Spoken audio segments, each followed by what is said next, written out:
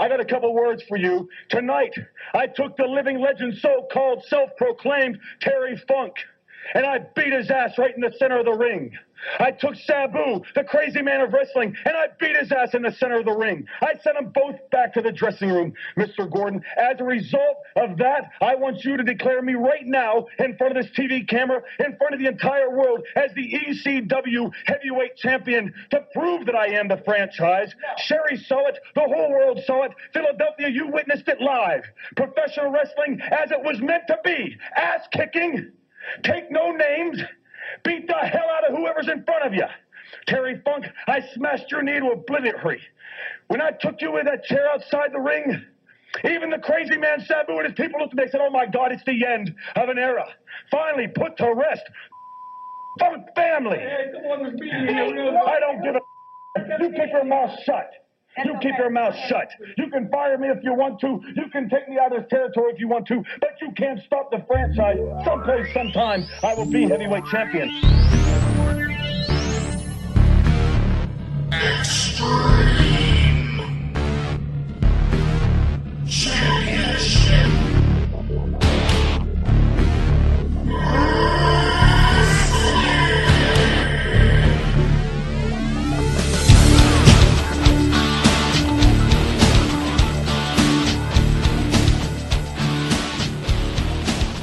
Hello and welcome to episode 8 of Bushby and Thompson's Wrestling Adventure on postwrestling.com, and I'm Martin Bushby, and joining me as always is the main man himself, the youngest in charge, _ Andrew Thompson. Andrew, how's it going this month? What's going on, Martin? It's always a pleasure talking to you, my man. Always a blessing to hear your voice. How you feeling today, man? Yeah, I'm feeling really good, mate. Some of the restrictions are starting to ease over here in the UK, so getting to see a lot more friends and stuff. So it's been a pretty good month, good weather over here. But for this month's show, we're going to be going extreme because we're looking back at the 2004 rise and fall of ECW, and joining us is wrestling historian and author John Lister. John, thanks for coming on the show with us this month. It's great to be here. Good job. I appreciate you coming on, man. Thank you. And you've authored a number of books on wrestling, but specifically for this show, you wrote Turning the Tables about ECW, and you also made a couple of trips over to Philadelphia for ECW shows in the late 90s, didn't you? Yeah, so I wrote Turning the Tables the summer after the DVD we were talking about. Turned out to be in the run-up to the One Night Stand pay-per-view, which turned out to be very fortunate, as I didn't really have sort of a natural ending for the book other than ECW fizzling out. So that made a good ending. It's kind of amazing to know that people sort of still buying it 16 years on now, which is longer than ECW was in existence. Hey, John, I wanted to ask, would you say that the Turning the Tables book is probably one of the most the most receptive and response, as far as the responses you got? Would you say that the ECW book is probably the one that has gotten the most responses and been the most receptive out of some of the things that you published? Yeah, definitely. It's still sort of selling quite well today, and it seemed to kind of really pick the right subject. Something was big enough to sort of justify a full-length book, but kind of a small enough subject that you could kind of do it justice. And it's amazing that it's still kind of interest to people this much longer. It's a bit like in sort of the 1990s, if I've written a book about maybe, Florida Championship Wrestling or something, you wouldn't have thought people would be interested in it that much longer. Mm. Yeah, I think because more and more people are discovering it, especially through the WWE network, aren't they? So I suppose, people are still going back and watching ECW. Because, before we get into the documentary, I just wanted to talk about our memories of ECW. Andrew, obviously, far too young to be watching such violence at the time, but is ECW something you've gone back and watched? And had you seen this documentary before? No, so this is my first time actually seeing this documentary. I think the first time I want to say I saw in an original ECW show was after the One Night Stand 2006 show, because my father had a coworker who was very into wrestling, and I remember asking him about ECW, and I know he had this one tape. And I watched it, and I think that was my first my first time actually seeing an original ECW show outside of the WWE's portion of of the brand or the promotion of the company. Could you remember what tape it was or any of the matches from it? I do not remember that at all. but you know, of course, you mentioned the WWE Network. Like, you know, you go back and watch certain stuff, and you know, you get to catch up on everything. Yes, I suppose it's going to be interesting from your point of view, me and John living through it and sort of like maybe looking back at certain portions of it, you know, with the rose-tinted glasses. But I suppose, because, you know, that's the critique that ECW gets now, that a lot of it, you know, it's very much of the time, and a lot of it doesn't stand the test of time and live up to through today's lenses. But I suppose for me, and it might be similar to Rob, I mean, I really got into ECW through magazines over here in the UK, Superstars of Wrestling and Power Slam. Initially, they had a brilliant image from the night the line was crossed on the front cover of Superstars of Wrestling. It was Terry Funk, Sabu, and Shane Douglas all in sort of like a three-way sleeper. And I'd never seen anything like that before, especially just watching, you know, cartoony WWF at the time and maybe sort of like a bit more serious WCW. But yeah, and then tape trading. Rob Butcher, who a lot of UK, you know, fans of a certain age will know as sort of like one of the big tape traders in the UK, and got the night the line was crossed off him, and it was unbelievable. I didn't care about how bad the production quality was. It was all a single camera, but I'd never seen anything like it, and I was hooked after that. I mean, John, is yours a similar story to mine, or had you got into ECW prior to it, the night the line was crossed? No, it was very similar. Obviously, seeing it in Power Slam, which was George Tahinos, who's a photographer in New Jersey and Pennsylvania, was sort of a contact of Finn. So he would always be sending sort of these great ringside photos. Actually, I went to university in the same city where Rob lived. So every Wednesday afternoon, all the universities in Britain at the time had a policy that there were no lectures on Wednesday afternoons, because that was meant to be time for doing sports. So rather than doing sports, I went around Rob's house and would watch the latest ECW tape every week. So I was keeping quite up to date with it that way. Wow, that's amazing. I mean, yeah, because I can imagine he had quite the tape collection. I can't even imagine how he did it these days. He used to do compilations, didn't he, where you could look down his list and then select different matches, and then you could order them on long play videos, so you get extra matches on there. And I can imagine he had quite the setup, sorting all these tapes out for everybody. Yeah, he pretty much had to give up in the end, because he didn't sleep a full night for several years, because obviously in those days it wasn't just like burning a disc where it takes a few minutes. It was if you copied a 4-hour tape, it took 4 hours. And he was in sort of such demand. He had all these videos going. He'd have to get up at sort of 4 o'clock in the morning to change all the tapes over to keep up with the demand. Was he one of the people you ventured over to Philadelphia with then in the late night? Yeah, it was. Went over with Rob. So Rob had been over with Finn Martin at Power Slam at CyberSlam '96, which was February that year, which was the fan convention, and then sort of the shows in Philadelphia. And then I went with Rob in August that year for a couple of shows. One was a spot show, and one was the Doctor Is In at ECW. And then enjoyed it so much, I went back to the next February as part of a much longer trip, where I went sort of all around the sort of eastern US, from Tennessee to like Channel 5 studios for USWA, WWF pay-per-views in the Final Four pay-per-view, and the sort of TV tapings, and then went up to New York and Pennsylvania for the ECW weekend, which had another arena show. So it was something I was sort of really into at the time, and you know, a very good use of my student loan instead of spending it on sort of money. I'm just coming up actually to, I think 5 years from now, I've got to a point where that loan is finally written off. So I'll have managed to get a free trip paid for by the government, which would be quite good. Wow, that certainly sounds like a brilliant wrestling trip, and a lot of those sort of like venues that you've ventured off to don't even exist anymore, do they? Especially sort of like in you know, the Channel 5 studios and things. Yeah, also, you know, another trip, went to the Dallas Sportatorium and went to quite a few sort of those venues like that. So it was great to kind of catch them, even though Dallas at that point, it was about 150 fans, and it was sort of an outlaw promotion. They had Mark Von Erich, which was not a very convincing character. But yeah, it was good just to kind of, you know, get the atmosphere, and even just imagine what it must have been like in the days when it was 5,000 people there.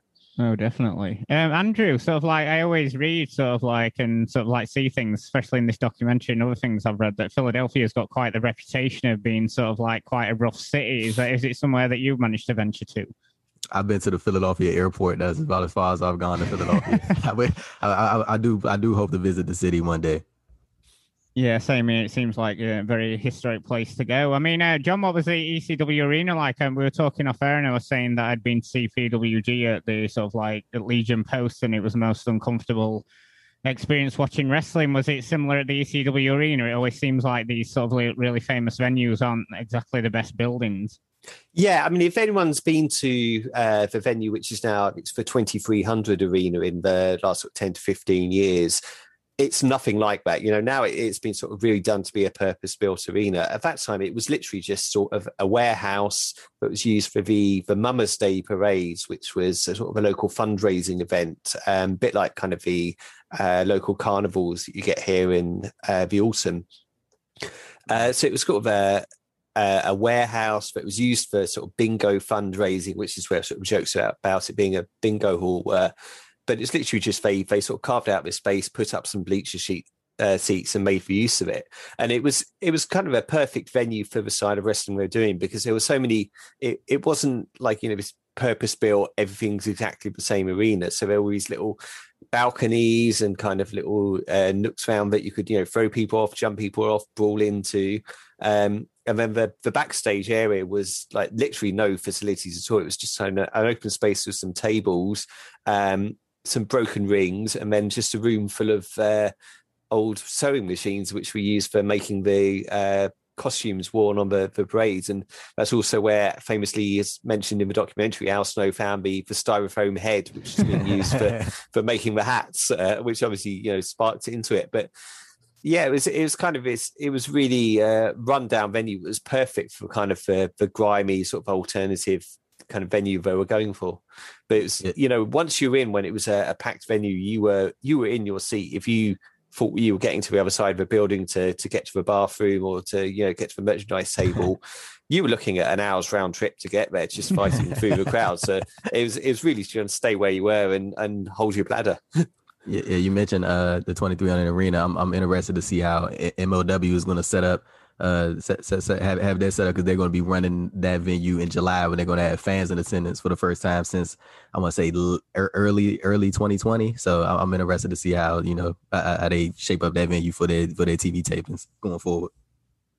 Yeah, it should be interesting for sure. And it's so wild that sort of like we're talking about restrictions being lifted over in the UK, but I suppose, we've seen the pictures coming out of the US this past weekend, and that UFC and then that concert they had at Daly's Place. And it seems like, things are back to normal, especially in Florida. I mean, these packed out concerts and sort of like. Man, have you seen some of these videos like on social media? And I think it was, I don't know which country it was, but they had like 50,000 people at a concert, and wow. they like clear of COVID. Like in that specific area, and I was just like, man, the days. Yeah, so it'll be interesting to see when we do get back to sort of like doing that over here and over in But I suppose onto the documentary, and obviously this was released as part of a DVD in 2004, and so one of the best-selling WWE DVDs of all time, and obviously it sparked them to do one night only a year later, and then restart the promotion after that. I mean. Andrew, what were some of your, before we get into the, nitty gritty of the DVD, what were some of your initial thoughts watching this, people who were included interview wise and who were maybe missed out? So like initially just watching it, of course I mentioned earlier, this is my first time seeing it. I think I have, you guys have seen this before, right? Yeah. Seen this documentary before. So I think I kind of have like a kind of just the new eye type of perspective to it, like just kind of taking everything in as far as like ECW. Like, of course, you go back and find out and research and learn about the history of it. But like, this is my first time watching this specific documentary. So, I mean, I thought it was good. Like, but, I did, like you mentioned off air, Mark, like there was some portions of it that was kind of, iffy, like particularly pertaining to, some things that Paul Heyman said. So, I mean, I think it was a solid documentary, for the most part, but I'm interested to hear you guys' takes as well to kind of, fill in some of the gaps that may have been missed. As far as who they included interview-wise, John, obviously it was a lot of the people who are under WWE contract, and we had a few omissions there, didn't we? Sort of like Shane Douglas and Raven. Do you think like they should have gone out and got more people like that? Do you feel like they were glaring omissions, or do you think we had enough people to cover the history? I think, mate, it would have improved the documentary, but I mean, they weren't short of people on there. There was a huge number of people kind of interviewed on there, and I think the thing that really stood out to me, kind of rewatching it now, was just sort of how fast paced the documentary is. Like the entire first hour is not so much here as you saw it happen, but it's like there was this character and this incident happened and we had this match, we did this. And it's not really till you get to kind of Barely Legal that you kind of get into more sort of a structured story of how the company sort of developed and went on. I think that's, in a way, that's kind of a fair assessment, because up to Barely Legal, ECW was the equivalent of following a wrestler and sort of supporting them as they build up and eventually win the world title. And running a pay-per-view was like winning the world title if you were sort of a fan of ECW. And then obviously after that, as they sort of continue to expand and have the financial difficulties, the business side of it kind of, couldn't be ignored anymore. It was sort of having an effect. So I think in that way, the structure of the documentary kind of works quite well and kind of makes sense. I do remember at the time, and, obviously he's more involved in documentaries with, like, bigger names like The Undertaker, and certainly on the HBO documentary about Andre the Giant was Vince McMahon is quite heavily featured in this in a number of parts. What's interesting to me, I thought, Andrew, is that he's obviously he's quite happy to sort of like, disparage sort of like other promotions such as WCW and things, but he seems very, very complimentary of ECW, and certainly, whether it's true or not, he talks about wanting to support them and help them out quite a bit. Yeah, that was kind of one of the surprising parts of the documentary. He did seem mostly positive towards ECW, but there were like a couple of points where he was like, made sure to mention that he didn't view ECW as a threat per se, and didn't view them as like, on the upper echelon of what WCW and WWF had at the time. But at the same time, he did recognize like how talented most of the people, or if not everybody in the promotion was, and how like the fan base they had. So it was interesting, like, see that perspective and, see him kind of be mostly positive. And it kind of made me wonder, like, when I was watching it, like, I wonder at what point during Vince McMahon's run as the chairman, like when did he lose that mindset of not wanting to collaborate with other promotions out there? If he, which WWE is, turned into this other thing, but like I just wonder at what point like did he figure that he wasn't going to do that anymore, because it seemed like a very beneficial thing to both sides. Yeah, definitely. Well, I think obviously business was down for WWE, so they were like scraping anything they could get, couldn't they, really? But it is interesting, John, Vince talking about that, and obviously they discussed it slightly, and then I think they went more into the business relationship between him and Paul Heyman in the Paul Heyman documentary. But it was a well-known sort of rumor around fans for a while that sort of Paul Heyman was on, getting $1,000 a month or whatever off Vince while ECW was going. Yes, I mean, a later story that turned up in another book, which I kind of get the impression may have come from Heyman himself, was that the money was WWE was compensating them because they had been paid to use a particular music for Too Cold Scorpio as a promotional deal, and obviously when he left, that money dried up. And I'm not 100% sure about that. That seems quite odd that people would be paying to have their music on ECW, which doesn't really seem like a great sort of promotional tool. But I think it was more kind of the understanding that they had him on payroll, and he would kind of then encourage wrestlers who were going to leave to favour WWE or WWF as it was over WCW, and also act as kind of a ground for people like Brackus and Al Snow that they had on the roster. Didn't want to let go because you didn't want to let sort of talent go to WCW at the time, but wanted to kind of send them down for either seasoning or come up with new ideas and sort of try different ideas for them. So almost use it as sort of a test ground, sort of like a feeder promotion in a way for WWE. Yeah, sort of not quite with the sort of as formal a relationship, but same kind of effects. And obviously at that time, I think they were still with the idea that without the territory systems that they had, and sort of OVW and later sort of Florence Championship Wrestling, NXT, that they understood kind of the value of a place for people to work who weren't working for WWE to kind of make a living, kind of develop their skills and have sort of something they could bring up. Because obviously at the time, late 90s, other than a brief deal with what was left of Memphis, they didn't really have anywhere for people who WWF were interested in to sort of wrestle before they came to WWF, and you didn't really want to get sort of unseasoned guys and put them straight out on TV. Well, just before we start getting into the documentary itself, there sort of like the glaring omission for me there was no sort of like, obviously we've all heard the stories and the rumors and the innuendo about sort of like the backstage area in ECW and the drink and the drugs. And also, I think also they didn't talk about, we're seeing all these unprotected chair shots to the head. And this might have been sort of like slightly before the NFL case, Andrew, but they didn't really talk about, the toil, the sort of like hardcore style took on the people, with these unprotected chair shots and the like. Yeah, definitely. I think that's something that this is a WWE produced documentary. Yeah. So like, I don't think that they would have dove too deeply into concussions, but I think that should have definitely been something that should have been brought up. Like you mentioned, so many unprotected chair shots, a variation of different injuries. Like I know that not too long ago, the case for I think several wrestlers that were a part of ECW and some a part of WWE was recently dismissed. That a lawsuit that was filed against WWE. So yeah, I definitely think that would have been something that would have been interesting to hear from. But like, there have been, various accounts of wrestlers who were a part of ECW, who have gone on record speaking about it. Like I know, I can't remember which platform it was. Like I hate when I do that. I like to remember who did the interview, but I remember Raven, talking about like, just some of the stuff that has progressed throughout the years as far as like injuries and stuff go, and like how it has like some of the stuff has had like long-term effects on him, and you've heard that from various wrestlers. And I think that would have been something that would have been worth hearing. I think though, to an extent, that's kind of a product of the times, because this is sort of mid 2000s, and this is a time when WWF would still have, somebody would have to take an unprotected chair shot as a sort of a disciplinary punishment. You had at the one night stand, you had the JBL going after the Blue Meanie, and sort of his punishment for that was to be hitting the head hard with the chair.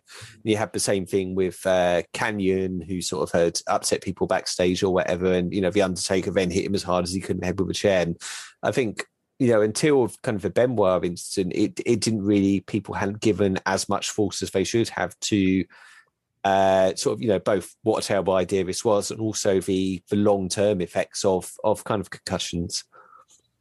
Yeah, that's very true. Yeah, because obviously Benoit is featured in this documentary in portions, and I'd forgot watching this. That was a couple of years before, the incident happened there. But I suppose going into the documentary itself, and we open up, and Taz is here telling us about sort of like the early days of Eastern Championship Wrestling, owned by Todd Gordon and booked by Eddie Gilbert, and Heyman then goes on to say that Gordon and Gilbert had a falling out, so Gordon turned to Heyman. And it's interesting that Heyman sort of like, he obviously had a background as a photographer in New York in nightclubs, didn't he? And he's comparing wrestling to music, saying how, when Nirvana came, they blew up sort of like the hair metal of the 80s, and, and it completely changed everything. And he said sort of wrestling needs to do the same here. But, John, am I right in saying that sort of like Eastern Championship Wrestling came out of the ashes of TWA that also featured Eddie Gilbert?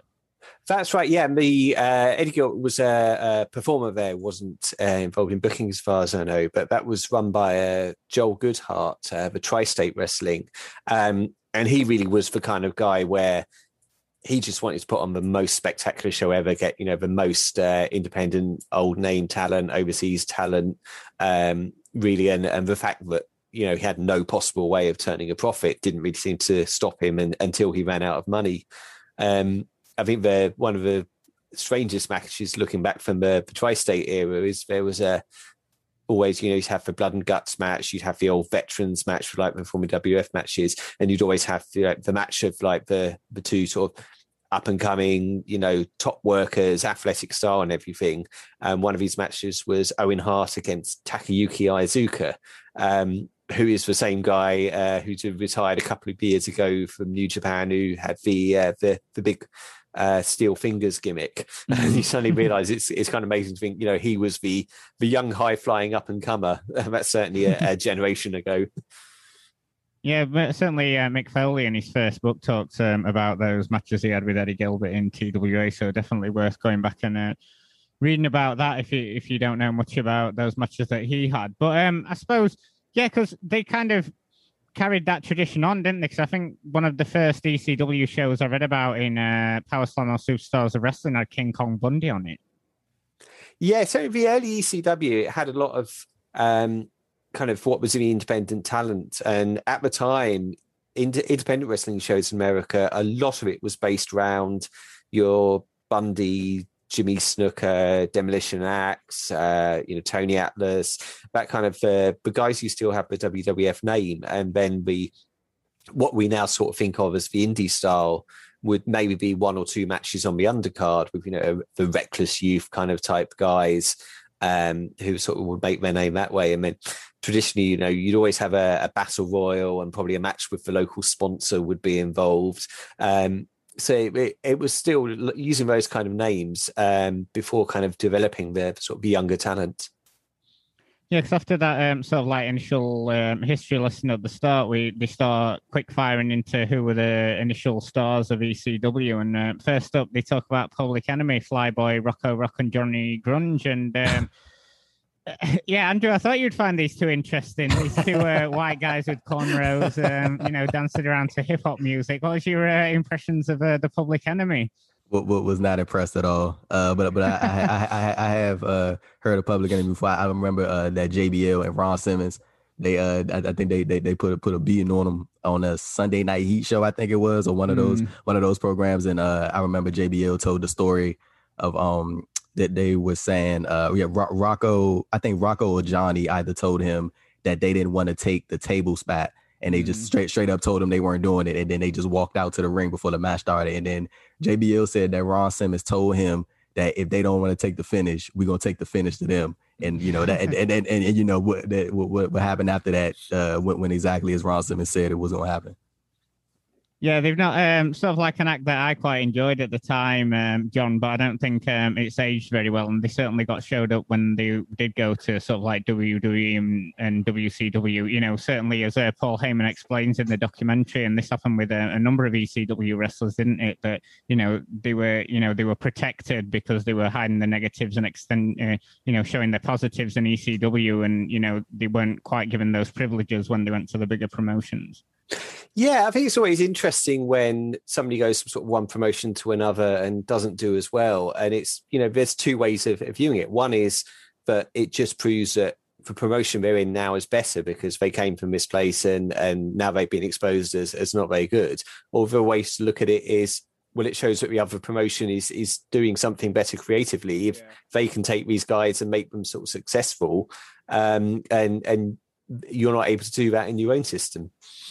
Yeah, like just to piggyback off John's point, like there is something interesting to see how certain acts, how they're portrayed in one place and then go to another one and either succeed or don't succeed. Like, going back to Johnny and Rocco, like just like looking at that from 2021 eyes, of course it doesn't hold that well. And I really wasn't impressed with it at all. But like, so knowing like that's just with that audience and that, that viewership, that's what they wanted at the time. And it's even like looking back at the Gangsters when they were in Smoky Mountain Wrestling and they were appealing. They weren't appealing, but they were in front of that predominantly Southern white audience who, relayed those racial slurs publicly without, any thought going through their mind as far as like, exactly what they were saying.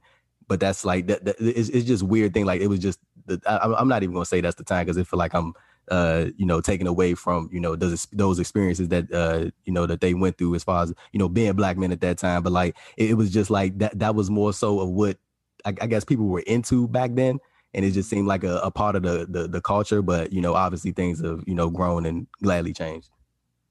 Yeah, because next up we have Taz, don't we? And obviously it looks quite different to sort of like what the more infamous images of Taz as sort of like, the shoot fight in Taz. We had the Tasmaniac. And Heyman said he called him up and asked him to wrestle Sabu, and we see a few clips of their matches. And that's how Taz ended up working for Heyman. But I suppose the more famous name, that's synonymous with ECW here that they talk about next on the documentary is Sabu. And obviously Heyman, talks about his reputation, him coming out of FMW, out of Japan, and some of the sort of like wild and crazy moves, and it's easy to see why he thought it'd be a fantastic fit. And I mean, some of these moves have been copied and made better these days, John. But at the time, watching Sabu, even when he was botching these moves through tables and stuff, they were still quite breathtaking watching them in '94 or '95. Yeah, I think Sabu's kind of an interesting character because a lot of people kind of look at that match and go, "Oh my God, he's blowing spots everywhere. He was, absolutely terrible." But the way that he would do it, it looks like somebody was trying to, hurt their opponent, perform an offensive move on their opponent and missed the move, which is obviously a thing that, happens in real fight. You look at people throw a punch and it misses. It didn't look like these two guys are working together to try and synchronize a move between them and their timing's off and they haven't coordinated it properly. It looks more like somebody who you never knew, he was completely reckless. He'd throw a move, it might hurt himself, it might hurt his opponent, and more often than not, it hurt his opponent. Andrew, have you had a chance to see much of Sabu? I know he's still sort of like, I think he was over here in the UK in Liverpool last year or the year before last. So he's still sort of like, wrestling around. Have you had a chance to see him on many indie shows? I know he's still working quite a bit in the US, pre-COVID. Yes, Sabu's still going. I was actually going to like once John finished me, I was going to actually ask John. I was like, what do you kind of think like the overall like consensus of what how people will view Sabu when he finally hangs it up? Because I feel like there are a lot of varying opinions about Sabu, especially like towards the later end of his career where he is now, and like we start to see like you start to see some of these highlights that he has now, and then but I think Sabu will like eventually like be looked at as one of kind of the innovators, I guess, of like a certain style. Like I was going to ask John, like, what do you kind of think? How do you think people are kind of going to view Sabu, when he like completely, wraps everything up? Yeah, I mean, I think it's going to depend on whether or not you sort of saw him and experienced him in the time, so you could kind of see the contrast in styles. Because obviously now, a lot of the kind of stuff he does is very kind of run of the mill. But I think it was more of the way that he did it. But it was almost, the fact that it was reckless as a positive. It was a sort of a deliberate style choice. The fact there's kind of this element of danger and violence to moves that could go wrong, but he kind of high flying, but he sort of risk his own body. And I think that's something that could very easily be sort of overlooked if you just purely sort of watch one of his matches out of context now and kind of, especially in an age where a lot of the what people sort of see as a good performer is somebody who does it very smoothly, but sort of very reliably sort of hits everything in a particular way, is kind of in the right place for everything. And it's a very different kind of comparison to be making.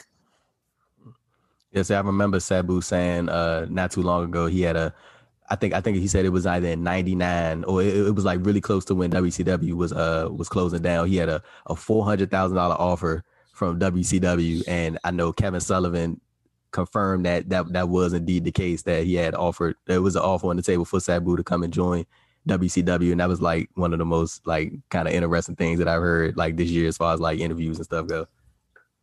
Yeah, he had a few offers, didn't he? And then I think, he had a few tryouts for WWF. But I think, ECW and certainly his work in FMW and some of the other stuff he did in Japan was certainly where you wanted to see him as an indie fan back in the 90s. But back onto the documentary, they did move on to Terry Funk. And obviously he's sort of like the older, the previous generation. We're seeing all this new generation of talent. And then Funk's sort of like the guy, he's got the famous family name, and Heyman credits Funk with ECW Survive, and he says that, Funk had the sense to put over the next generation to leave something behind, and he was a really key component, especially in that early ECW, wasn't he, with certainly legitimizing the promotion, John? Yeah, I think it's very much an example of kind of the Heyman philosophy that you have one veteran who is a legend, puts some guys over and has the big name, rather than it being, half a dozen sort of names from the past. And that way it's much more effective. And it doesn't kind of take over the image of a company as kind of new and up and coming talents, which is quite funny in the example of, somebody like a Rocco Rock, who was, frankly, he was getting on quite a bit when he took on the Public Enemy character and had been around the sort of the independent scene for years. But somebody like Terry Funk, you had that kind of name that like the Bill Apter magazines would sort of get interested in, that possibly if you went to sort of a sponsor or trying to get a TV deal, that they might be aware of that name. So it really helped to have sort of that sort of one link to the past. And then they move on to the famous match we were talking about earlier in the show, the Night the Line Was Crossed show, where Sabu v Shane Douglas v Terry Funk, and went to a 1 hour draw. And like I said at the start, I remember having this, I don't know how many times the tape had been copied, but Andrew, the quality on this thing was absolutely terrible. I don't know how to describe it to you, but still watching this, I was, my jaw was dropped. I'd never seen anything like this. They were brawling all over the crowd, Sabu doing his crazy stuff. You even had Terry Funk going on to commentary. And at the time, as a young fan, I'd never quite seen anything like this, but I've not had a chance to go back and watch it, so I'm not really sure how it would stand up today. I like to keep those memories as they are, but I wouldn't dare say how it'd stand up today. You've just got to imagine these things at the time. And but one person who's they don't really sort of like have a little package for him is Shane Douglas, who was certainly, one of the bigger names in ECW and certainly known for his promo ability. And is Shane Douglas someone, Andrew, who you've had a chance to see much of? Because obviously his career was sort of winding down, and he might have been doing some TNA stuff when you first started watching wrestling. Yeah, that was probably my first exposure to Shane Douglas. And, like I mentioned earlier a couple of times, you just go back and, watch old stuff. But I primarily saw Shane Douglas throughout his years through TNA. Mm. Yeah, because Johnny, he seems to be quite a sort of like Marmite figure between fans, don't they? Some people say that, he was overblown and sort of like point to his WWF and his WCW stuff as things that didn't quite work out that well for him. But certainly around this time period, sort of like this three-way that he was involved in his promo ability, it was certainly, I thought, an exciting person to watch in '94. Yeah, I mean, he's definitely someone who, however good or bad he really was, I think his probably opinion of himself was higher than that of a lot of the sort of the analysts and promoters. But in ECW, that really worked because they were able to harness that into kind of his character and his sort of, general sense that he was better than people thought he was something that was kind of built into his character and really sort of came through in his promos. And you look back and the idea that, one of the big things was that one of the ECW TV episodes started with him doing a 28-minute interview. You'd hear that now and you'd go, oh my God, this is just the worst thing ever. If you turn into Raw and you told this 28-minute interview going, it's like, this is going to be terrible.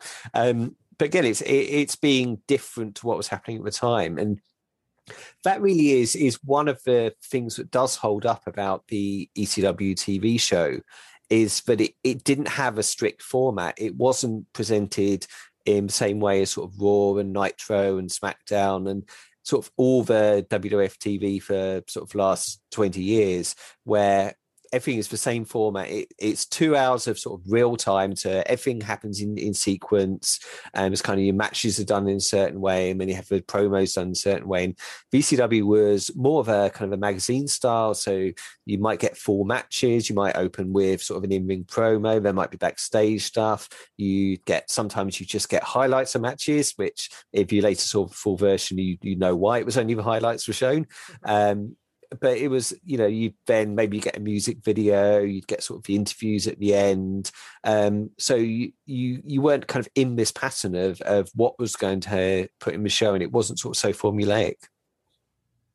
And next up, we have sort of like one of the big things, and I think ECW was known for this, especially when you're talking about the other two bigger promotions, WWF as it was at the time and WCW, and it really seemed like ECW had a sort of like very anti-WCW stance compared to WWF. I know they didn't like either of the big promotions, but it especially seemed to be directed at WCW. And obviously, Paul Heyman talked about his history with WCW and explained, after they fired him, he did cultivate that anti-WCW attitude. And, Tommy Dreamer even says that, joining WCW was like joining the Taliban in Paul's eyes. And it's very clear from this, Heyman and Bischoff didn't get along at all, and it's interesting throughout this DVD to hear both sides of their story. Bischoff, especially later, saying that Paul Heyman might want to say that I raided his talent, but to me that was an acquisition, which I thought quite cheeky and interesting from Bischoff there. But as much as we talked earlier, Andrew, about a lot of talent maybe going over to WWF with them having this relationship behind the scenes, it certainly seemed like a lot of early ECW talent, your likes of Eddie Guerrero and that, were going over to WCW instead. Yeah, Eric Bischoff definitely had his eyes on a plethora of ECW talent.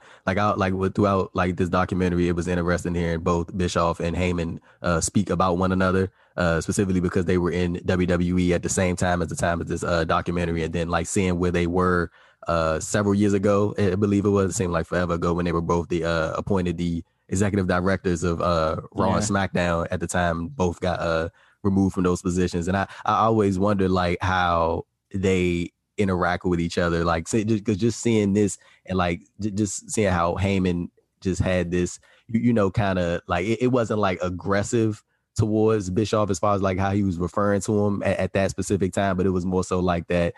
I'm not really too sure how to feel about this guy, and I always wondered how they react to each other now. Of course, I've seen Bischoff publicly say, and Heyman have both publicly said that there's no, bad blood. They always, very cordial to each other. But I always wonder, within their conversations, is it that little snarky, little, sidebar comments and stuff like that. So yeah, I think that was a very interesting thing to have Eric Bischoff in this documentary, and then seeing how him and Paul Heyman kind of, refer to each other throughout, various portions during their interviews.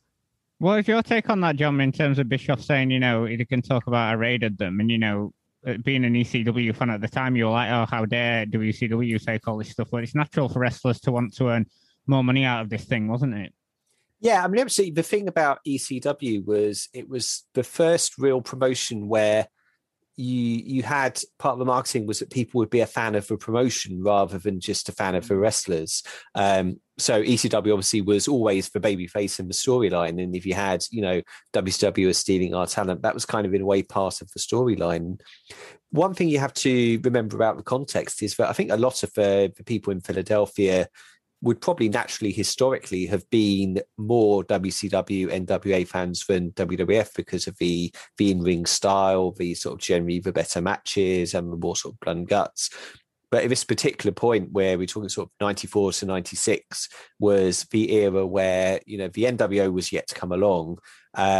And Hulk Hogan had come in and brought a lot of his sort of old WWF buddies. And it was a time where you could definitely tell that people with potential like sort of Steve Austin and Brian Pillman were not getting the opportunities they really deserved. And I think that was one of the reasons why sort of WCW to their fans was sort of so much of the enemy, almost, ahead of WWF on the sort of a hit list. With someone who was so heavily involved in ECW, obviously Tommy Dreamer gets quite a lot of play and is one of the main talking heads in this documentary. And obviously they go through his rise up and him coming in as sort of like the blue chipper babyface, almost unrecognizable to the guy that we see these days. Still, I think he headlined an Impact Wrestling show earlier on this year or later last year, so still going today. But it's interesting, Andrew, seeing his sort of rise up the ranks and how, initially the fans hated him and then took him as one of their own, especially through the Singapore Cane match with Sandman. Oh, yeah, say that again, Martin. I didn't catch the name that you referred to. Oh, Tommy Dreamer. Yeah, Tommy Dreamer, of course, he's he's with, I think he's in the creative team. He's one of the heads of the creative team with Impact right now. And it really has been interesting to see how Tommy Dreamer's career is mapped out over the years, especially throughout the years that I've been able to see him. Of course, as I mentioned earlier, my first time getting to see ECW was probably later after 2006, after that One Night Stand show. And Dreamer has been one of those consistently, he's always consistently appeared and popped up everywhere. He has his own promotion that I've seen on Twitch and stuff like that. And just seeing him, of course, in his time in TNA, and then, if he had his time in WWE and, what he's doing with Impact right now, consistently appearing on Impact and, while here in the creative team. So I think Tommy Dreamer has especially going back to the documentary, he was how he didn't have that much fan favor when he initially came in ECW. He was seen as the pretty boy who, had to garner the respect of the people in attendance. And, now it seems like Tommy Dreamer has earned a lot of, not even seem, it is he's earned a lot of respect from a lot of people. And whenever I hear Tommy Dreamer's name, I always think about that interview he did one time when he said that what he was planning to do to Paul Heyman at WrestleMania 17, I think it was. I don't know if you guys ever heard of that story or No. he said that he was planning to jump over the barricade and he was going to, and I quote, he was going to execute Paul Heyman live on TV. Wow. and I couldn't believe it, but that's exactly what he said, and that was like something that always kind of stuck out to me as far as what Tommy Dreamer said. But yeah, I do think he has had a very successful career for himself. Yeah, because John, obviously, you know, sort of like fans look on Tommy Dreamer these days sort of like quite derogatorily, you know, with him still sort of like hanging around and wrestling in Impact Wrestling. But as far as ECW goes, he was involved in some of sort of like the major angles. Obviously, talked about that Singapore Kane match with Sandman, and then obviously the feud with Raven and a number of other storylines that he was involved in. Yeah, I mean, I remember actually talking about earlier the first show that I went to, which was the August of '96, and he was in the feud with Brian Lee at the time. And the past few shows, he'd been sort of chokeslammed off the stage, then chokeslammed off the balcony, and it sort of escalated each month. And genuinely, people were going to the building that night under the impression he was going to get chokeslammed off the roof of the building, which would have been absolutely lethal. So it was always strange because he certainly in the times that I was following it was, though he was always technically the top babyface, he was always the kind of the babyface that people weren't necessarily behind. There was always, it felt quite forced. And I think really he was a kind of guy who he got over through longevity. It was kind of, he'd been there so long that like, even if you didn't necessarily like him when he was there, he'd become like the home team guy almost, and sort of, you know, almost the mascot of the company, and was sort of one of the very few people who was there for sort of almost the very start of the Paul Heyman era right through to the final shows. And John, would you say that Tommy Dreamer kind of, the Tommy Dreamer character and the individual kind of toughened up or got toughened up throughout the period of ECW, and then like I guess that's how the fans kind of naturally gravitated towards him because they seen him transition from, you know, go to the white meat baby face into this tough guy ECW who represents, you know, what the crowd stood for. Do you think that's why people sort of gravitated towards him like progressively? Yeah, and I think definitely the fact that there was, you know, a definite element of realism, because if the idea was that you would have sympathy for or kind of admire this guy for, you know, the punishment he was taking, well, a lot of the punishment he's taking was it wasn't wrestling punishment. I mean, it was you know, genuine sort of physical damage and sort of toughness kind of building up. So I think really, you know, people would sort of come to kind of respect that he was definitely sort of, you know, a team player. And then we move on to someone else who was very, you know, influential in these early days of ECW, coming in as he describes as a talent exchange, but then Tommy Dreamer describes as being involved in some kind of lawsuit, but they don't really go into depth in that. Is Cactus Jack, and obviously, you know, a dream match around the time was him against Sabu, and then that happened, and then obviously we had the infamous promo where he spat on the WCW tag belt, which didn't go down very well with Ric Flair, as Mick Foley explains in the documentary. You know, he couldn't quite see what he was trying to get over. Rather than denigrating the belt, he was trying to get Sabu over as the main guy in that promotion. And then it wasn't long until Cactus Jack was in the promotion full time. And it's certainly, those promos are well remembered by fans today, I think, as well, John, as well as these WWE promos that he did as Mankind. I still think, especially that... you know, one where he's denigrating the hardcore fans are still fondly remembered by fans today. Yeah, I think that's one of the places where, even though it's sort of almost a 3-hour documentary, that there isn't kind of really enough time to explain it and put it into context. But the idea that was kind of Cactus was doing these promos that were very, very much reality based, that were sort of, you know, telling some very harsh truths about how fans kind of viewed him and sort of the price he sort of paid for his style, and really kind of having this sort of like multi-dimensional thing where you were watching it, you were like, these are really great promos, but what makes it great is that he was telling the truth about sort of, you know, how bad we are for what we expect from him. And it kind of it's not like it's, you know, a normal sort of black and white wrestling promo where it's just like, I'm a really good guy, or like, I'm really bad and I hate you, all the fans. It's like there's a kind of a lot of truth to this, and he was sort of doing all the things that push people's buttons. So I remember there's one show he turned up where he's wearing like this T-shirt we made with like airbrushed Eric Bischoff's face on and all the Dungeon and Doom characters. And he even had one match against somebody where he deliberately just tried to have the most boring match ever and was just like literally put a headlock on and sit there for sort of 5 minutes while this crowd is just getting increasingly angry and like actually being played. And this is obviously an audience that likes to think it kind of understands like wrestling and how people sort of manipulated, but the fact that when people is being done to him, it's still effective.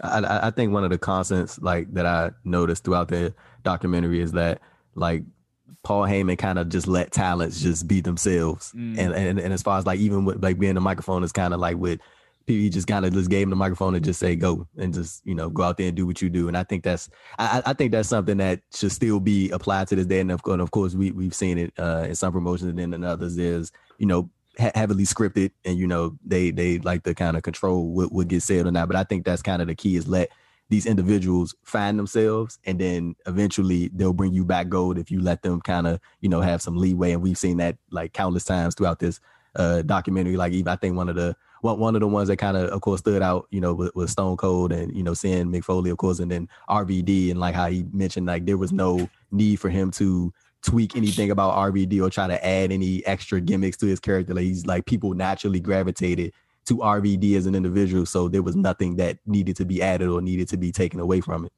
Yeah, it seemed to be a great, especially for Mick Foley and, like, you know, with their Steve Austin, because I mean, Steve Austin was in ECW for literally a cup of coffee, but obviously Heyman convincing him, you know, he wasn't really known much of a talker in WCW, but Heyman convincing him to come over and just basically do a load of promos for them, and the odd match really sort of like brought out that character in him, didn't it? And especially with Foley, he was allowed to hone a lot of his interview skills and, you know, tell his own stories that they wouldn't have been able to do in sort of WCW. And it is really interesting that it was sort of like this honing ground for, you know, obviously Mick Foley and Steve Austin went on to be two of the biggest wrestlers in the world, and it was, you know, that they both came through this system. But I certainly think, John, Austin's an interesting one, isn't he? Because he isn't there very long at all. But, you know, obviously Heyman's there convincing him to come out and be more of a talker and do these promos, especially. I think that must be one of the earliest skits I've seen where someone parodies a wrestler, with Austin parodying Hulk Hogan here. Yeah, I mean, absolutely. It's a case of sort of the time and the context, in that nobody expected Steve Austin to be, you know, the biggest star in a generation, along with Rock and, you know, the sort of the new Hulk Hogan thing. But absolutely, from the first year he was in the business, people thought he was going to be a big star because of his kind of his presence and his kind of natural ability in the ring. So he was like the ultimate example of somebody who hadn't been used to their full potential by WCW in the Hogan era. So he was really a big deal coming in, and the fact that he was able to sort of show that he could talk, he could have a personality, and the fact that then that sort of led to WWE, that really was kind of a character once he got past the ringmaster, that it became a Stone Cold, that was so much of it was his kind of natural personality coming out and sort of being exaggerated. And I think that's very much what the ECW kind of run that he had. But it was, again, literally, I think it was only 2 matches and kind of a couple of months. But just to kind of have that sort of almost a self-belief to himself, that he could show to himself that, you know, he could talk, he could kind of come across as kind of a real superstar. And I think that it was a real confidence boost before he sort of inevitably went up to WWF and had his career there. Yeah, Martin, did you happen to catch, like they showed some of the clips from the Steve Austin ECW promos? Did you happen to catch like some of the key phrases and key words that would like later eventually like lead to him becoming like a megastar in WWE, that he was even saying back then? Like I heard him, like he was, you know, using the bottom line phrase and stuff like that. And it was just cool as hell to see, because I was like, that I think that just really goes to show you like the creative like thought process and the mind that Steve Austin had at the time to be, you know, some of that stuff probably coming up with on the fly and just, you know, coming up with it on a whim. So I think that's a huge credit to him as far as like, you know, he, and as John said, he probably had the thought in his head that he knew that he was probably going to be, you know, a big star, but just needed, you know, probably the right platform and, you know, just needed a extra kick.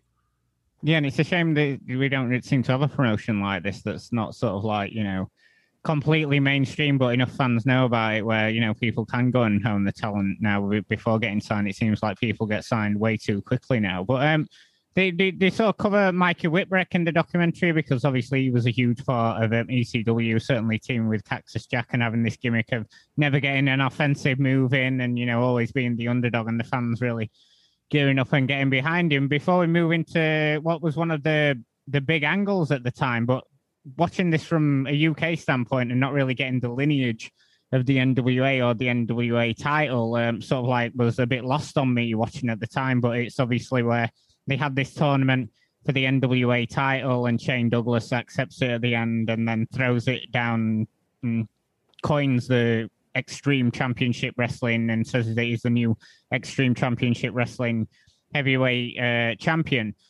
And obviously we see Dennis Coralluzzo being really offended by this in interview segments, calling it a disgrace and stuff. But this was a really big story at the time, wasn't it, John? I think it was quite lost on me as a UK fan reading about and watching this. But as far as American independent wrestling, this was a really big story at the time.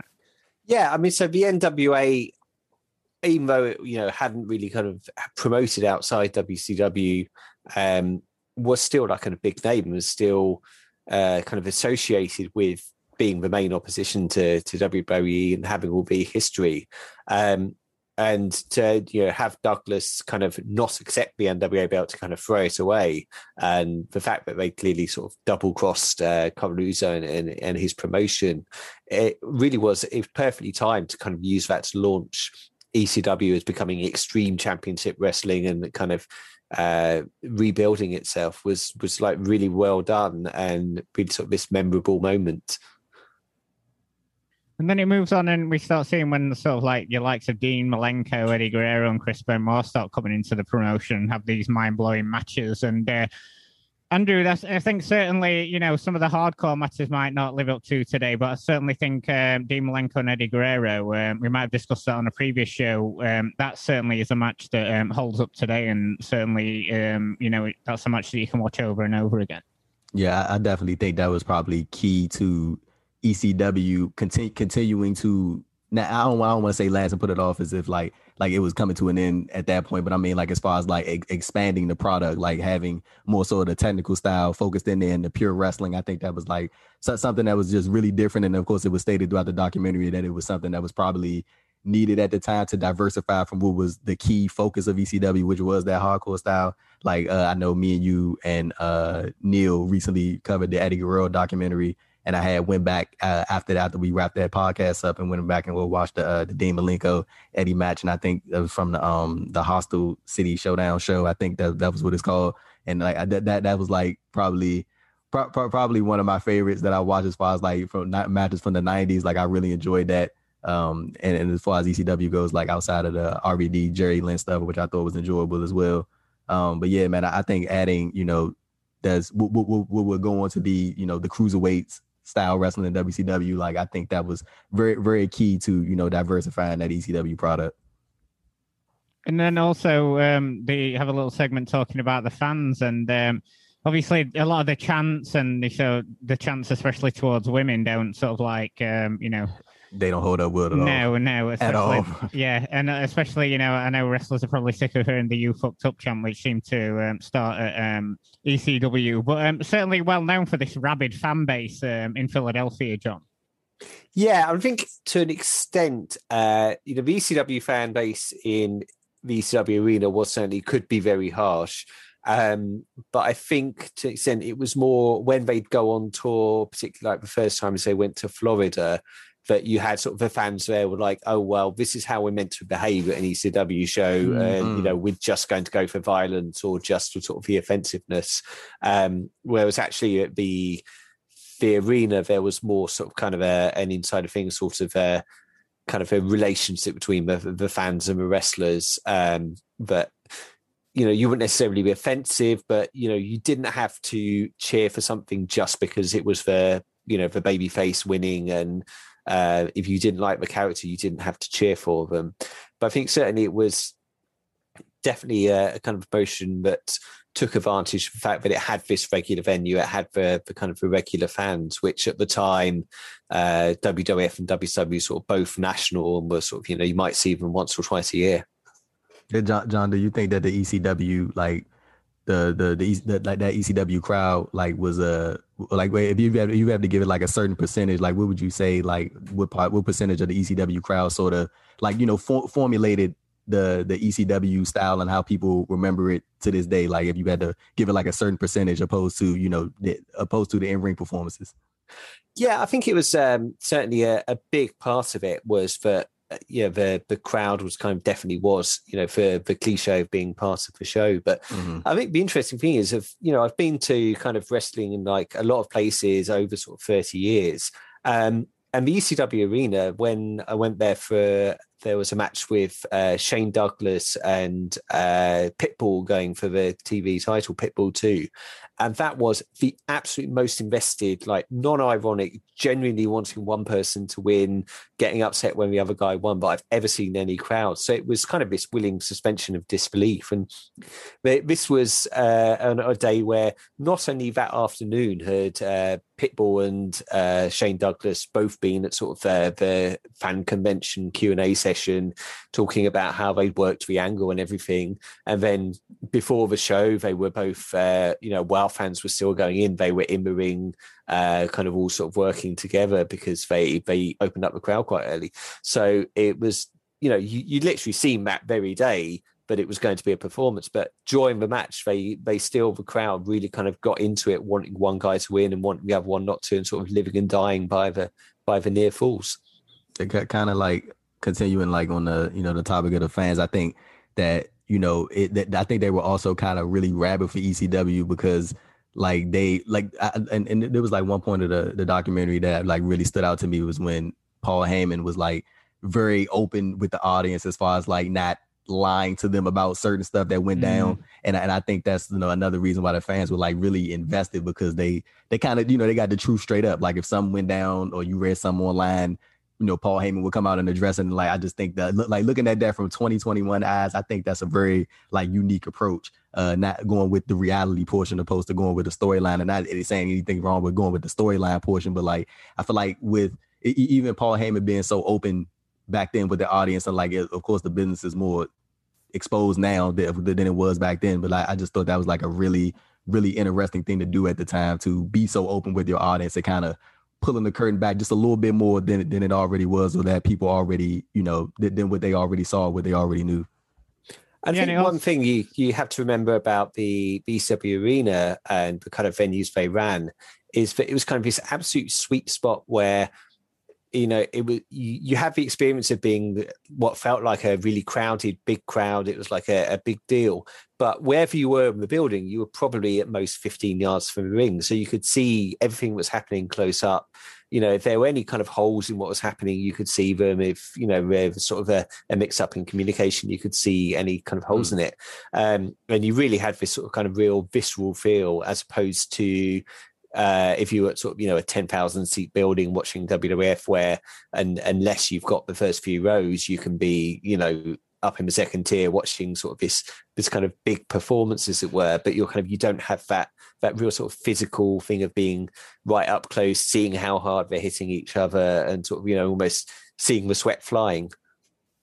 Yeah, certainly a template that, a variety of indie promotions, especially over in the UK, have sort of like taken, being closer to the ring, especially ICW and up in Scotland, and until they started doing their bigger shows in the Hydro, obviously, and that sort of like nightclub over 18s sort of thing. They really took that template that ECW sort of and ran with it. But two people that we've not really mentioned yet and who were covered quite heavily in the documentary are Raven and Sandman. Obviously, Sandman, earlier in the documentary, gets covered quite a bit, and they talk about his feud with Tommy Dreamer.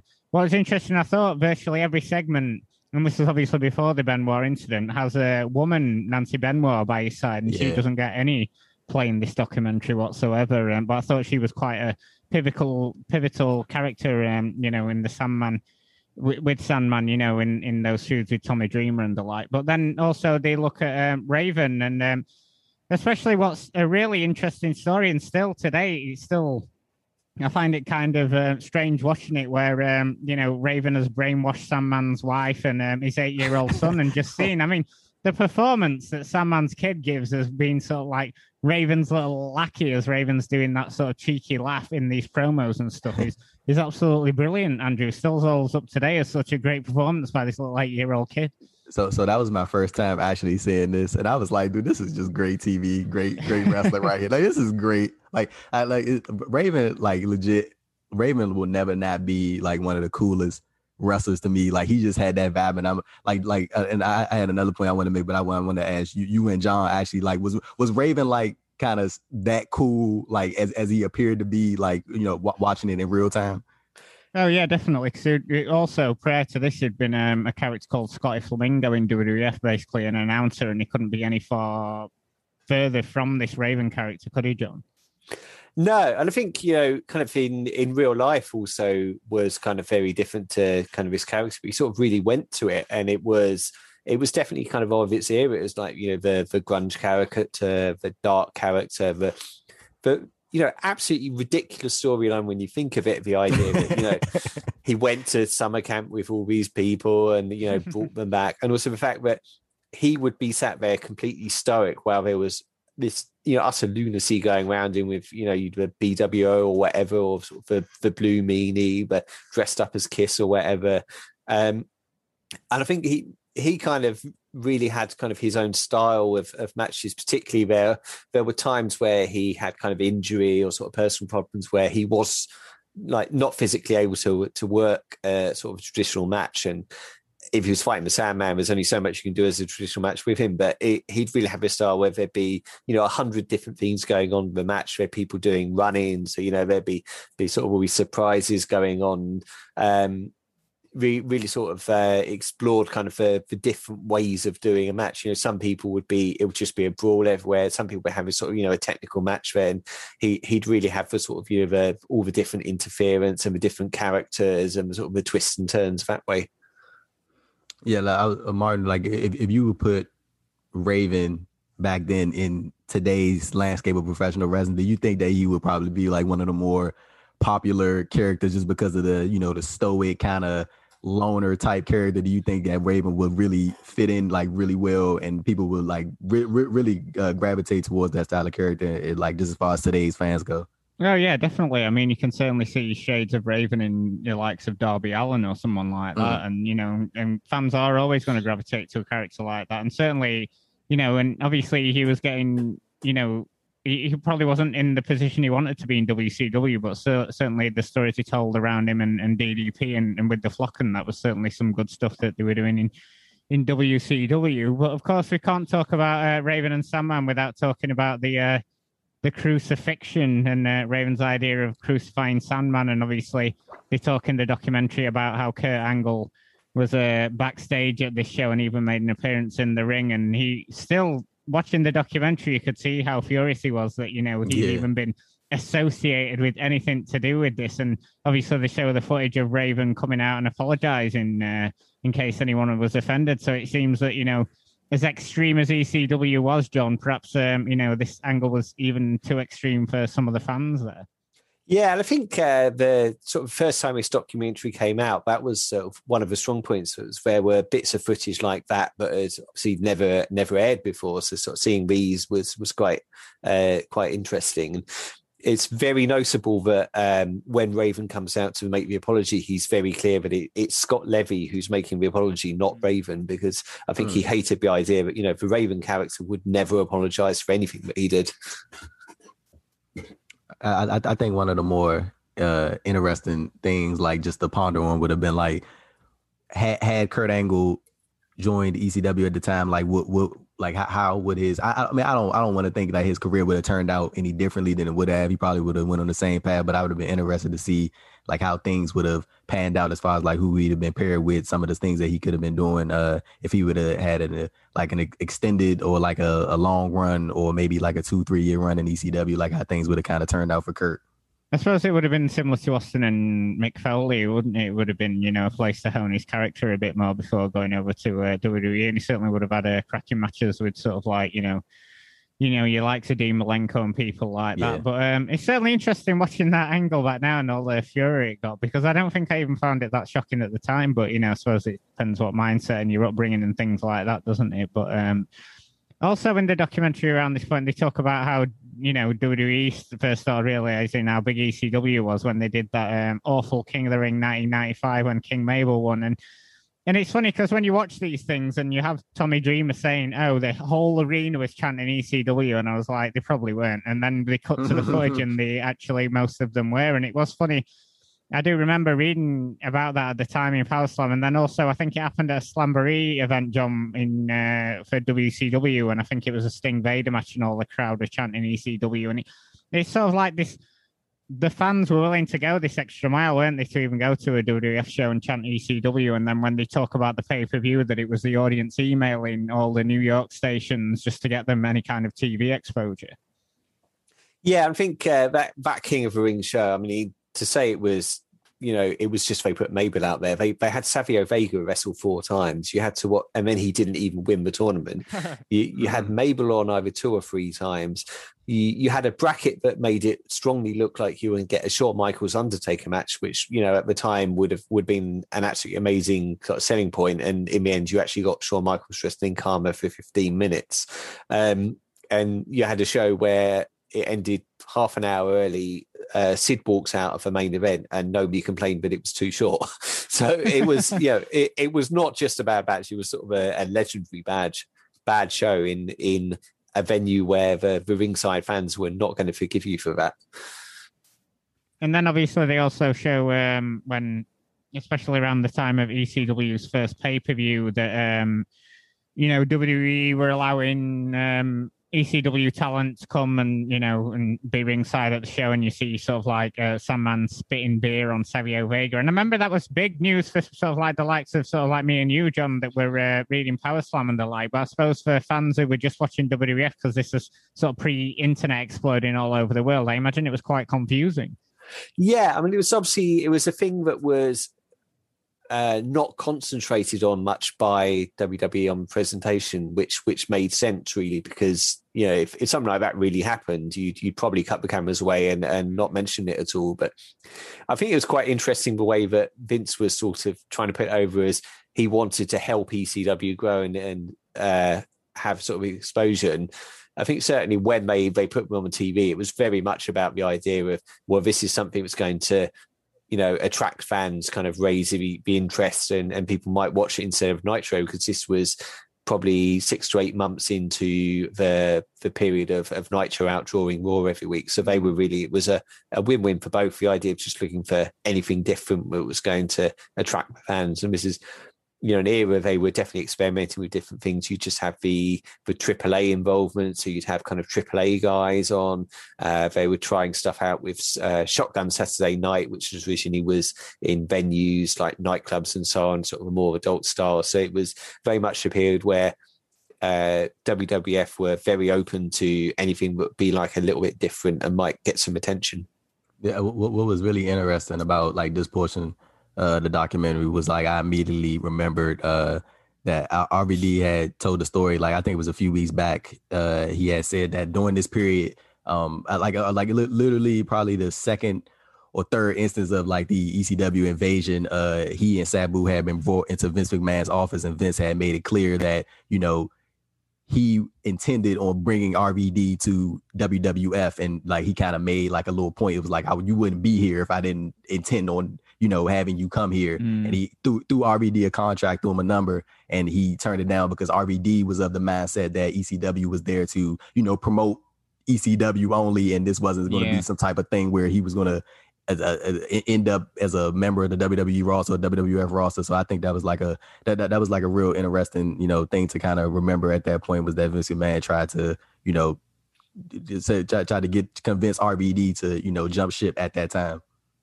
Yeah, and I suppose a lot of talent, especially with WWF around that time, are probably scared of losing their, as much as the money might have been exciting, it's like we pointed out before, in ECW, they were allowed to, come up with their own stories and be themselves. Yeah. So I suppose you were losing that signing with WWF and maybe becoming a silly character. But back onto the pay-per-view, and obviously Heyman states in the documentary, they had to make more money and obviously make themselves more legitimate, and there seemed to be this big run-up, and fans were like aching for them to have a big pay-per-view event, and then obviously we go into the infamous mass transit incident with them losing the pay-per-view. Long story short, Axel Rotten no-showed the show, so they substituted him with underage Eric Coulis, who went as mass transit, and then New Jack decided to cut him open in the ring. And obviously, in ECW lore, and Heyman saying, his dad was with him and they thought that he was 23 years old. And, he said they'd been trained by Killer Kowalski, and that was good enough for Paul Heyman. So I suppose it all depends on your opinion on that one. But Andrew, I suppose, is this the first time you've heard of this incident? And what are your thoughts on sort of like how they laid it out in the documentary? No, so it was, because I know they dove deep into this in New Jack's Dark Side of the Ring. And this and that, like, I kind of got my like full briefing of like the entire situation. I think you would kind of pick or choose, like, as far as like what you want to believe, as far as like if they knew his age and stuff like that, or maybe that was like just something to just kind of to get them off. And like I think that was very much of a situation of like just like I genuinely like do not even know how to even like react to it still. Like it's a lot that happened within all that, and then like even hearing New Jack's recount of the situation, and he kind of just laughed it off, like like nothing happened. That seems like that's just a New Jack thing, and like this thing was like dragged to court and stuff like that. And if I'm not mistaken, I hope I'm not mistaken to say, but Eric Koulos, he passed away, didn't he? Yeah. Oh yeah. Okay. So yeah, that was like I got like. Even just like initially hearing about it, like through the Dark Side of the Ring thing, I kind of felt bad for his family. But like at the same time, it's like one of those things of like, if I'm wondering, like if those at the powers that be ECW like really knew his age, or like did they just relay the message that he knew he was, he said that he was 23 and stuff to kind of, just it was just a lot within that whole thing. Yeah, definitely. And I think also, John, it's sort of a bit of a cowboy move, not just to take these people on the word out, I think. Also, I think that's also something of a distraction technique, because as far as I understand it, it's not okay to take a 23-year-old and, slice their head open with a scammer. Yeah. But I think like kind of the documentary, it kind of comes across as they had to cover this because you couldn't leave it out because it's a part of the story, but they kind of did the bare minimum possible, and obviously weren't going to show any footage. But it's kind of thing you look back on and you kind of imagine what it would be like now, because at the time it became a big deal because the video was released and sort of a few copies have been sent out before they kind of realized this is going to be a problem. We need to cut this footage, and by then it was too late. But if something like that happened now, it's literally going to be on the internet 10 seconds after it's happened. And you can imagine, they were quite a small company at the time, but if they were, trying to get sponsorship or anything like that, this is, it's kind of big news straight away. It's kind of all over the world, and the world would have seen it in a few moments. It would have been very interesting to see what the response would have been in kind of the modern age.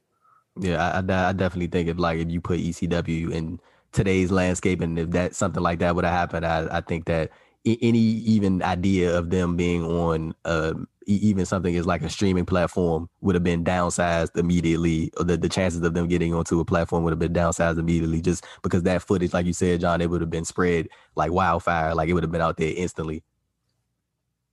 Yeah, and I also think, Heyman wouldn't have a chance in hell of begging the pay-per-view companies to reconsider as he did here. They don't want to be touching him with the ball, would they? But obviously, they use WWE again to help promote this pay-per-view. What's interesting, I think this is the first time we see Jerry Lawler in this documentary. Obviously, he's synonymous with, running down ECW on commentary and talking about the bingo hall and stuff. And it seems like Lawler, that's his genuine thoughts on, he said, why were the, WWE bringing in ECW and letting them run over his show, and he's wondered why they gave time to their competition. And obviously Vince is there saying, because it's going to help the ECW brand, but it genuinely does feel like Lawler was like confused as to why they were letting ECW talent come into WWE, John. Yeah, it's quite strange because he's sort of here in like February 97, saying how, ECW is such a tiny thing, it's just running in a bingo hall. Well, February 1997, I saw Jerry Lawler main eventing in the Forest City, Arkansas Community Center. And there were probably about 120 people there. So I think, he may be the only person who's sort of a legitimate, Wrestling Observer Hall of Famer who's also appeared in front of, 10,000 people and 100 people. But yeah, I mean, he certainly was able to do that. And I think he had employed Paul Heyman in sort of the 80s as a manager, and I think there may have been a little bit of kind of bad blood there, but he was definitely able to, when he came into ECW to kind of do the angles there, was able to kind of turn that whatever legitimate sort of bad blood were into kind of a promotional tour, and knew what would kind of upset and rile up the fans in ECW. I can't believe Lawler's still working the independent scene too. I can't believe it.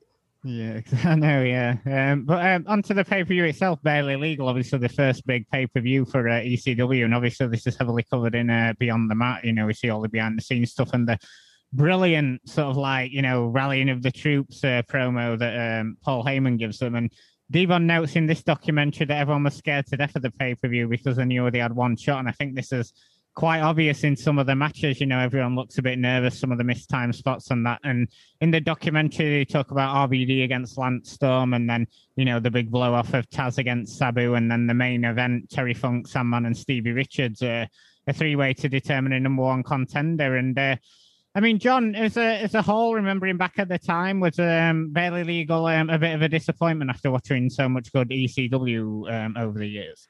Yeah, I think for a lot of people, this in ECW, this was the first time they'd ever wrestled on live television. So that was certainly a different thing. Some of the matches didn't live up to kind of expectations, particularly Shane Douglas Pitbull was far too long for the kind of match that it was. But it was kind of not so much what happened on the show was important as the fact that happened. And it really was. It was like ECW. It was like the bit in the storyline where the babyface wins the world title. It was the fact that it happened kind of gave it this legitimacy. And in a way, they sort of struggled a little bit to be the underdog after that, because they had got to that level and now they were, on the pay-per-view scene at least, were competitors to WCW and WWE. Off the top of your head, can you remember how well it did as a first pay-per-view in terms of buys and things? I think, if I remember, it did something like about 40,000, but partly that was because they were only on a few systems. So I think it was kind of the equivalent of, it would have been around sort of 80 to 90,000. I think it would have, had they been on every system and done the sort of same percentage of buyers, they would have made a decent profit on the show. So it was kind of successful in that regard. And then they're moving on. Obviously, Funk beats Raven for the title, and then Raven's moving on to WCW. And we finally see Tommy Dreamer sort of defeating Raven, and then Lights Go Out and Jerry Lawler's in the ring, and they kicked off a new feud with Lawler, which was a sort of perfect way to, well, not replace Raven, but to, distract the fans from Raven leaving. I thought, Andrew, obviously Jerry Lawler would be hated by the ECW fans, so perfect way to sort of distract from Raven leaving and bring him in, because this was really hot at the time, getting Lawler out there, and the fans really were baying for blood with him in the ring. Yeah, and as you heard him mention the documentary, he had to jet immediately because some people was trying to catch him after the show. Yeah, but yeah, man. But yeah, like I think, like you said, like it was the perfect way to kind of distract people from Raven leaving. Like I think the perfect offset was how much people hate Jerry Lawler, and so they slotted him in there, and it obviously it worked to get people's attention from Raven leaving. I think it was one thing that was disappointing in the documentary that they don't cover here is that not only do they have like the end of the match go straight into the Lawler invasion angle, but actually that Lawler angle ends up with Sabu and Taz in the ring. They then have a rematch from Barely Legal where this time I think Sabu wins, but then leaves Taz in the ring, and then he calls out Shane Douglas, who's a TV champion, and Taz beats Shane Douglas in a couple of minutes to win the title. And this sort of whole thing was a thing that ECW did a lot. It was almost kind of taken away from the Mid-South era.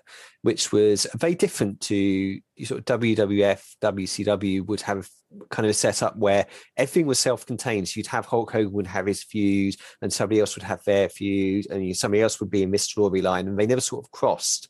Whereas ECW, a lot of the times the storylines would kind of blend into each other. It kind of created this, this like they're all in the same universe. And you'd have this quite often this thing with a sequence of something leads into another angle, into another angle, into another storyline. And this particular one was about just under an hour or so of kind of action continuously in the thing, and actually condensed it down into a single TV episode. And Paul Heyman later said that was his absolute favorite TV episode that he'd ever produced.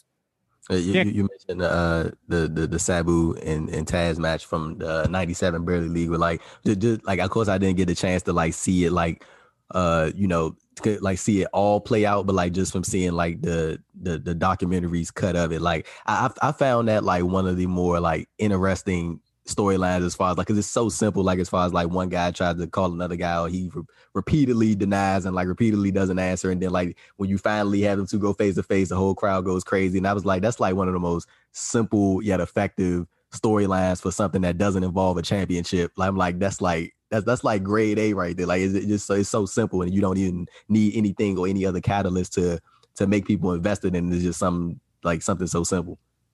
Yeah, because that was a huge match that fans were wanting at the time, wasn't it, John? Sabu against Taz, and for whatever reason, they sort of like held it off until this pay-per-view.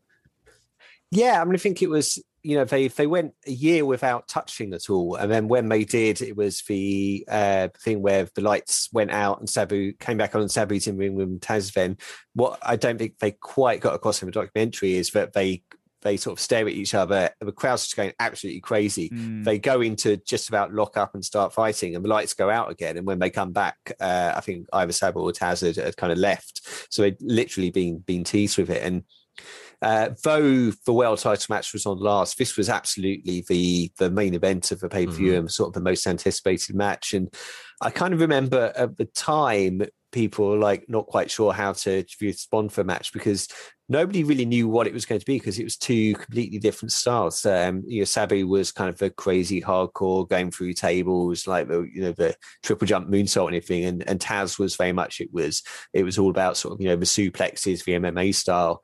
And it's kind of a match, I think at the time it kind of felt a bit like this is kind of a bit of a weird kind of missed match. It's kind of not quite clunky, but kind of like a bit messy.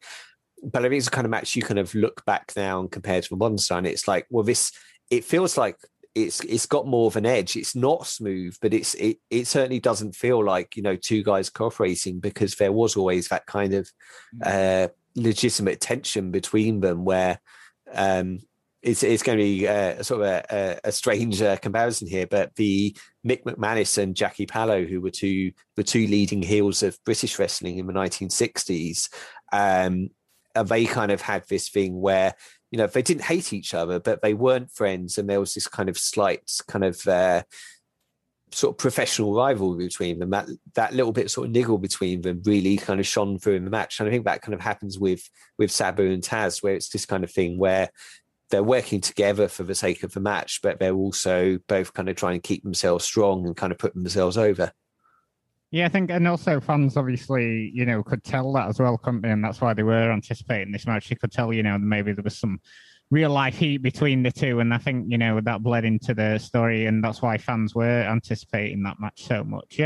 Next up in the documentary, they talk about, I remember it being a big story at the time that Todd Gordon was sort of like, putting Bischoff and Terry Taylor in touch with ECW talent, and Heyman says that, he didn't seem to know what was going on, and sort of like he stayed on just as a figurehead in the company, and then eventually firing him. And he was about to fire the referee Bill Alfonso, but some of the wrestlers asked him to keep him on. And then they talk about Bill Alfonso, Beulah McGilty, and Paul Heyman saying that was the best intergender match in history. I mean, that's quite the claim that Heyman was making there, Andrew.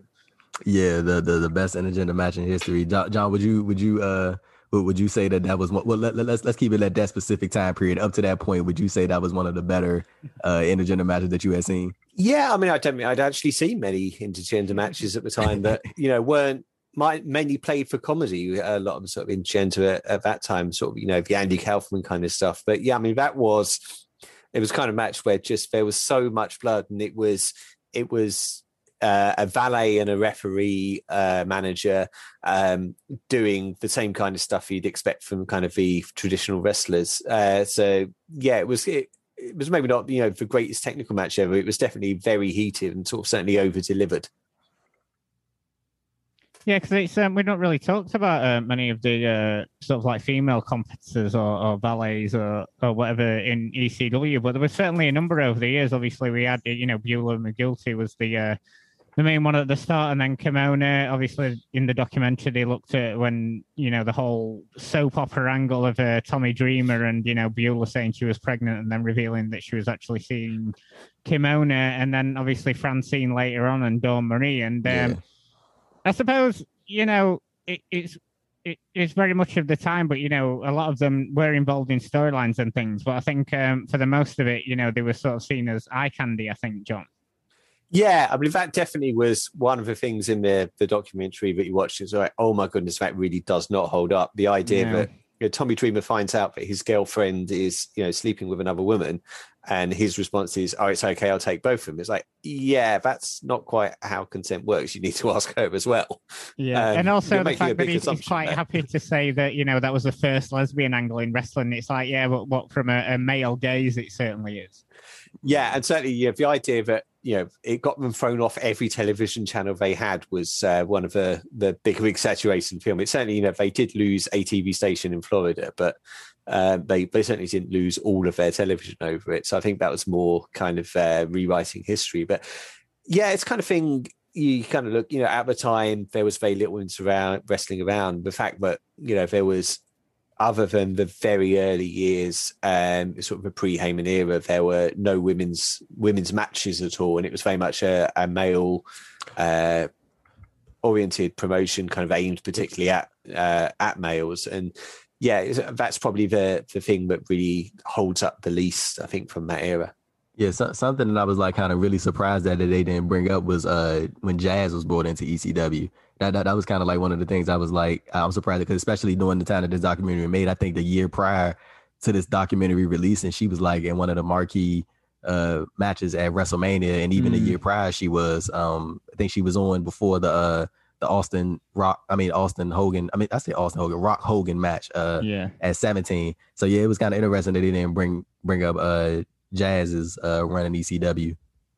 Yeah, I know obviously we talked that it's quite a long documentary, but I did think there might have been sort of like a little section about talking about sort of Lita was in there as Miss Congeniality, and then, like you just noted there, Jazz and some of the other females that they had in there, apart from just touching them on them lightly. So it's a shame that they didn't have sort of like a little section focusing on those people. But I suppose moving on, the documentary goes more into sort of like, the behind the scenes and the business side, because we see Bubba Ray Dudley here talking about how he became involved behind the scenes doing deals with arenas, and Taz being in charge of merchandise, Stevie Richards handling the fan line and things like that, and then talking about Paul Heyman's creativity. And, Bubba has the perfect line saying he's like the David Koresh of wrestling.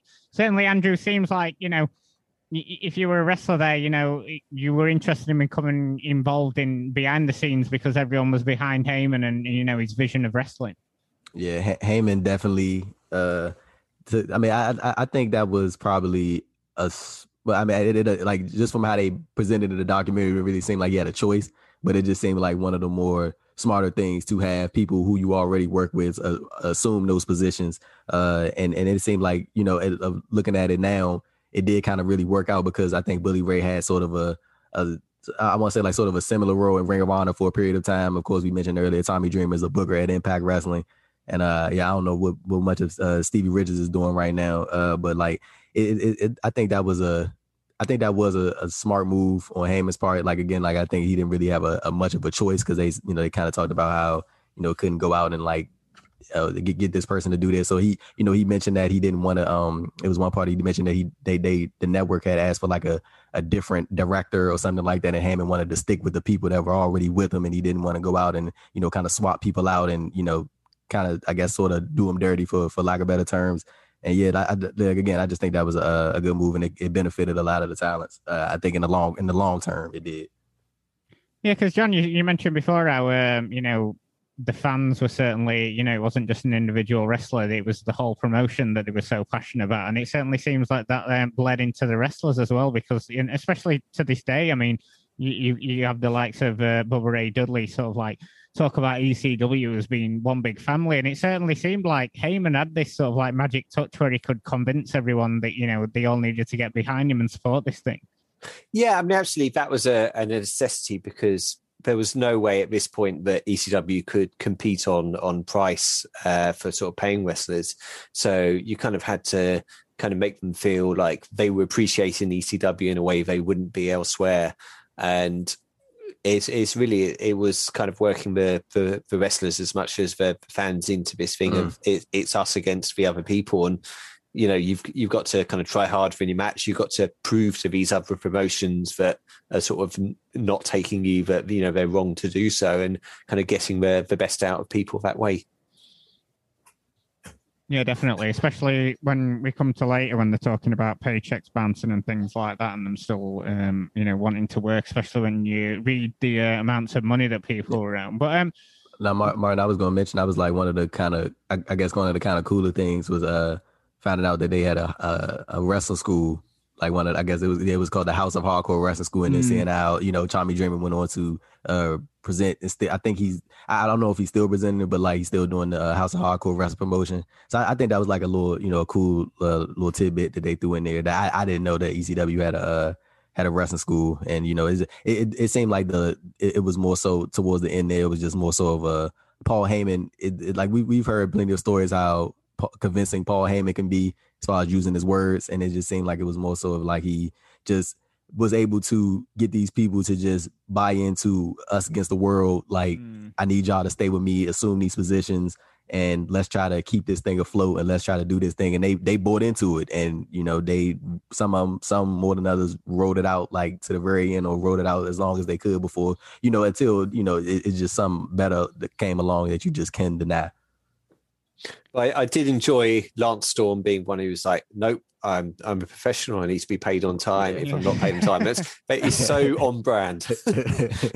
Yeah, he was one of the few, weren't he? Because obviously we then go into it sort of like a segment about the Dudleys and them being the most hated tag team, and Heyman says people paid to see the Dudleys get beat up because they could really rile this crowd up, and and some of the sort of more flashier spots they had, lighting the table on fire, putting Balls Mahoney through it, and Bubba says they were trying to incite riots wherever they went. He even noticed that they went a little too far at Heatwave 99, and insulting in the Hawaiian shirt, and woman who taught her daughter how to suck dick, and it's just, I mean, it's just unreal how Bubba and D1 could like get these crowds so like wound up, John.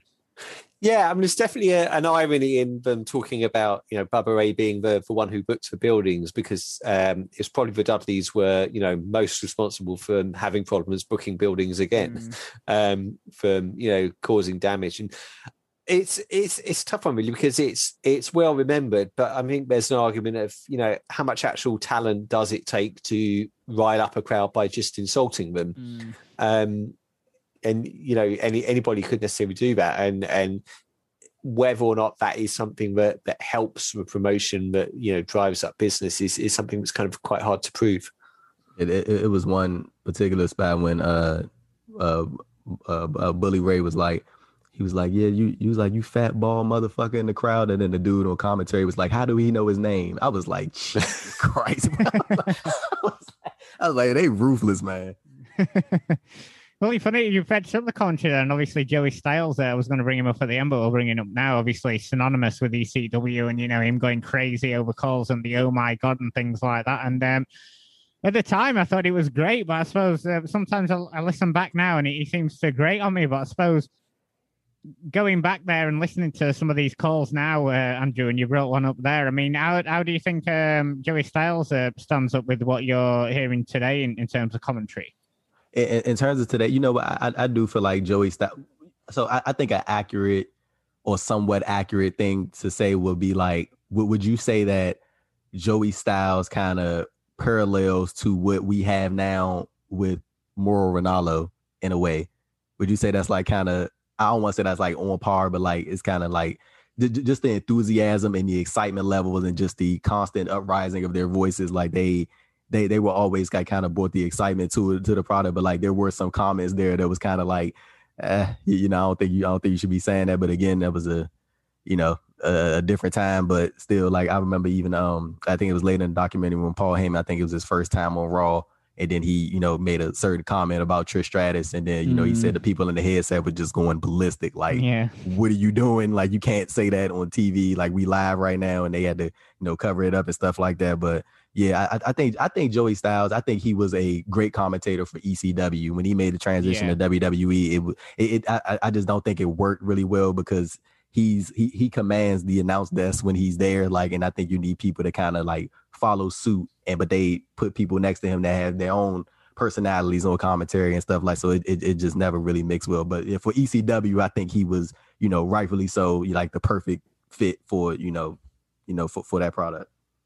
Yeah, I think Andrew hit the nail there, didn't he, John? Because we certainly got found out when it was sort of like more of a two-man booth, and he certainly worked a lot better on his own. Yeah, and also, obviously, other than pay-per-views, he was doing a 1 hour show, and it was a 1 hour show that had, a lot of mix-up in the format. So you would have quite a long breaks between kind of the matches that he was calling, or he'd be doing sort of a voiceover on sort of highlight packages. So I think it's definitely a style that you'd look at it back then, kind of look at it for a few days and realize you would not want that continuously for a 2 or 3 hour TV show, which is what you kind of have to have from commentators now. But again, it's very much a right place, right time, and being a different to how announcers were, who were sort of very smooth, would tone the company line, not acknowledging any other promotions.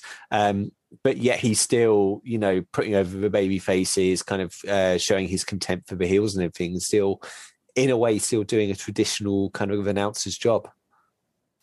And then in the documentary, we move on to them talking about sort of like the financial woes, Spike, you noted the Lance Storm comment there a minute ago, John, and then obviously Spike Dudley saying why he's wondering why nowadays that he stuck around with the checks bouncing, and, Tommy Dreamer saying that he didn't get paid for 6 months, and then eventually this, they feel like they've had this miracle handed to them with the TNN TV deal, It seems like so much starts happening towards the end of the documentary. They get the TNN deal, which, they say alleviated some of the problems but only created new ones. Vince is even on here saying he thought it would be great for business, congratulating him.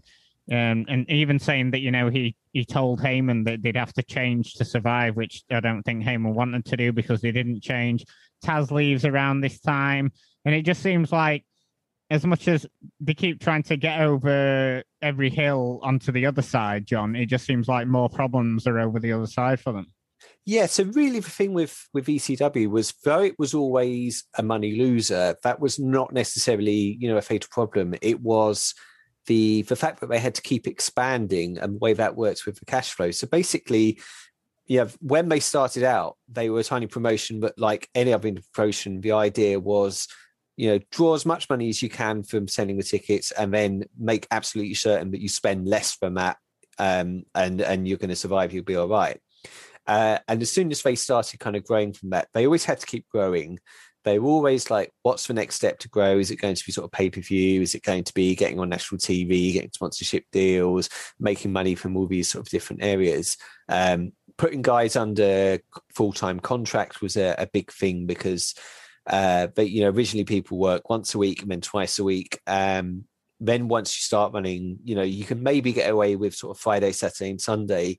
Beyond that, you've got to pay people a full-time wage if you want them to wrestle sort of 4 times a week. And every time they did something to expand, to increase their income, the problem is that the costs come straight away, the money comes later. So they were always, spending the money to do the pay-per-view, but it's not for like sort of 2 or 3 months before you get the money from the pay-per-view, spending money on the production for the TV. So it was going to crash at some point. It was just kind of how big they were at the point when sort of the money caught up to them. But it's amazing to look back at it today and realize that people remember ECW as like crashing in this, massive amounts of loss. And you actually look at the money, and the money that WWE gets paid for one episode of Raw and SmackDown in a week is more money than ECW lost in its entire existence. Wow. Yeah, it's certainly a different time, isn't it? As I always wondered about this story. I think Paul Heyman, he commented on it on Twitter a couple of years ago. The story about him supposedly going to like make some deal for ECW or trying to talk to some people of importance about ECW, and he went to go film Rollerball or something like that, and he got I think he said he was booked through WWE. Like he told the ECW wrestlers that he was like going on this trip to like, quote unquote save ECW or something like that, and he went to go film a movie, but he clarified from his perspective that he got booked through WWE, and that was just like one of the things. Like towards the end of ECW, you start hearing like all these negative stories about Heyman and how he lied to wrestlers and things of the sort. Yeah, because obviously, there is going to be a lot of, John, as far as you're aware, is there still a lot of bad blood from certain wrestlers towards Paul Heyman? Because I suppose, with all the bounce checks and things like that, and, and then seeing him turning up on WWE, just as ECW's folding, I suppose, that wouldn't sit too well with them. Is there still people sort of like holding grudges towards Paul Heyman today? I think it depends on the person and the era and how they got on. So, like somebody like a Rob Van Dam, who he actually just quit the company because he was sort of so far behind in being paid. But, he then went on to have sort of a very successful career and kind of made it all back. And it's like not such a big deal. I think the ones who kind of lost their money and then like didn't get picked up elsewhere, obviously would naturally kind of have the thing. It's very much the era because kind of there's this impression that ECW bounced their checks the whole time, and it was really, other than I think there was like one cycle in '99, and then other than that, it was just like the final year or so where the finances were completely out of control, and that's where it was persistently people were either getting bounce checks or literally just not getting paid, and they had sort of no alternative, and if they'd sued, the money wasn't there to pay them. So I think it's really down to sort of every kind of individual and how well they were sort of responded to it.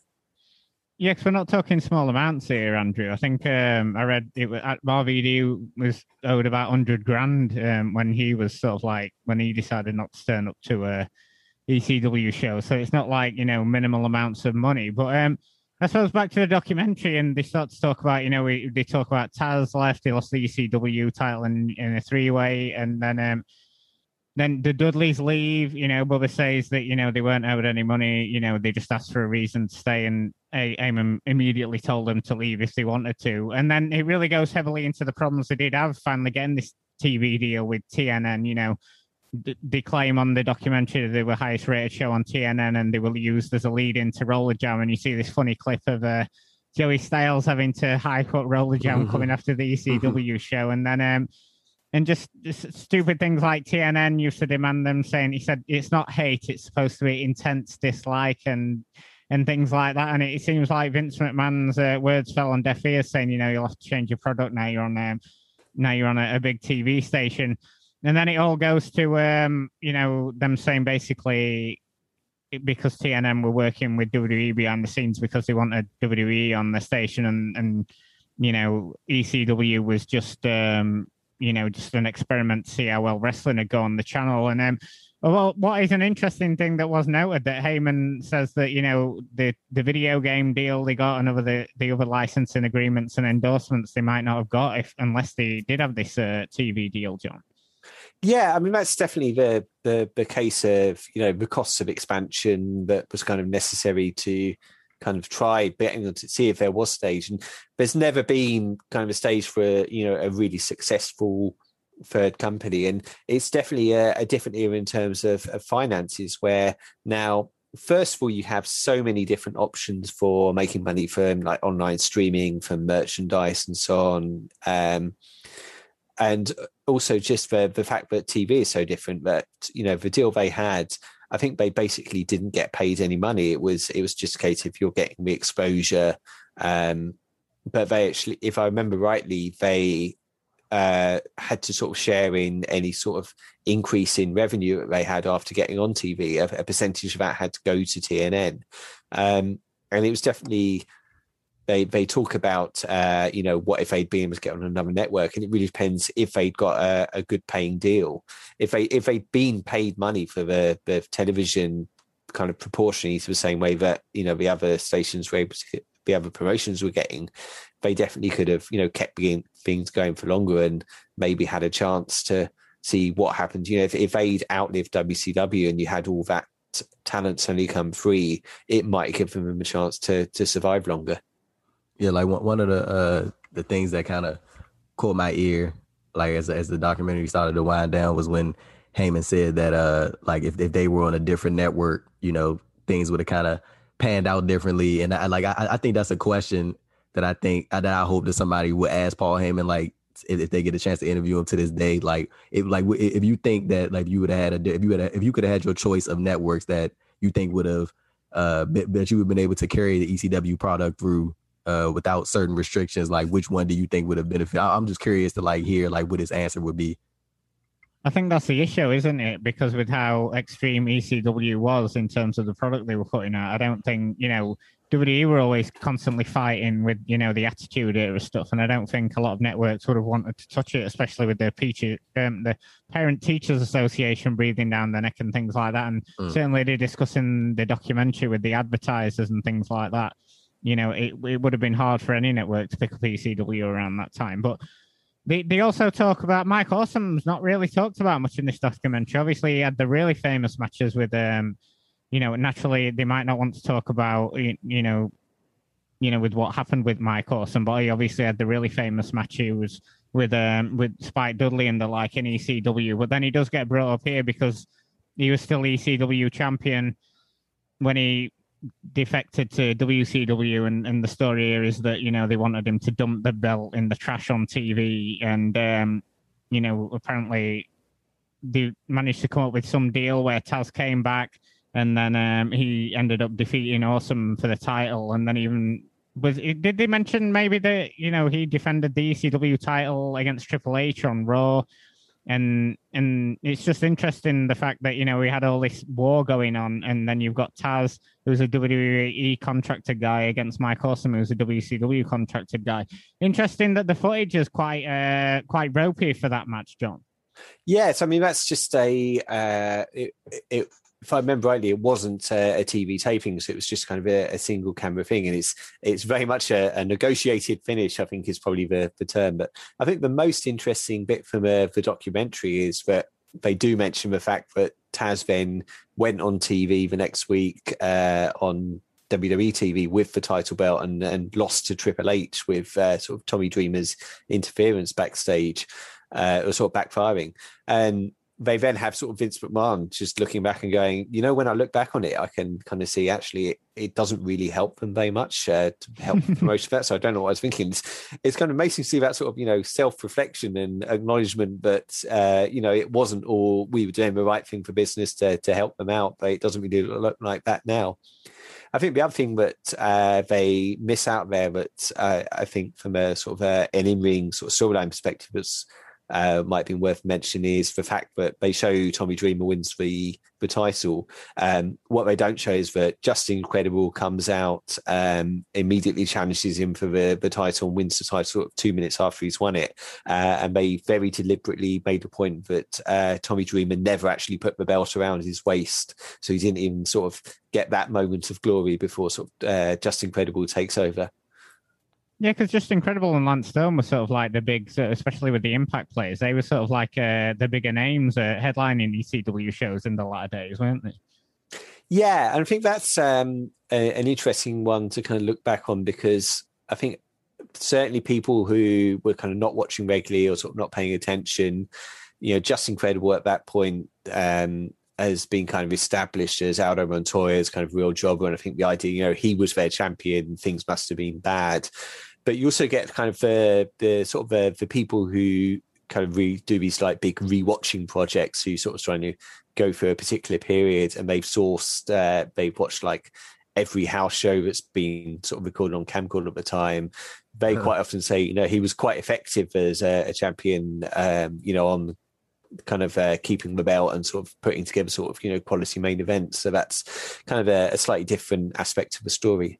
Like, kind of like, you know, continue on the topic of like people who kind of got like a little bit of the spotlight in the documentary. Like one person that I really did, like I kind of like was like, oh man, that's cool to see, was saying Too Cold Scorpio.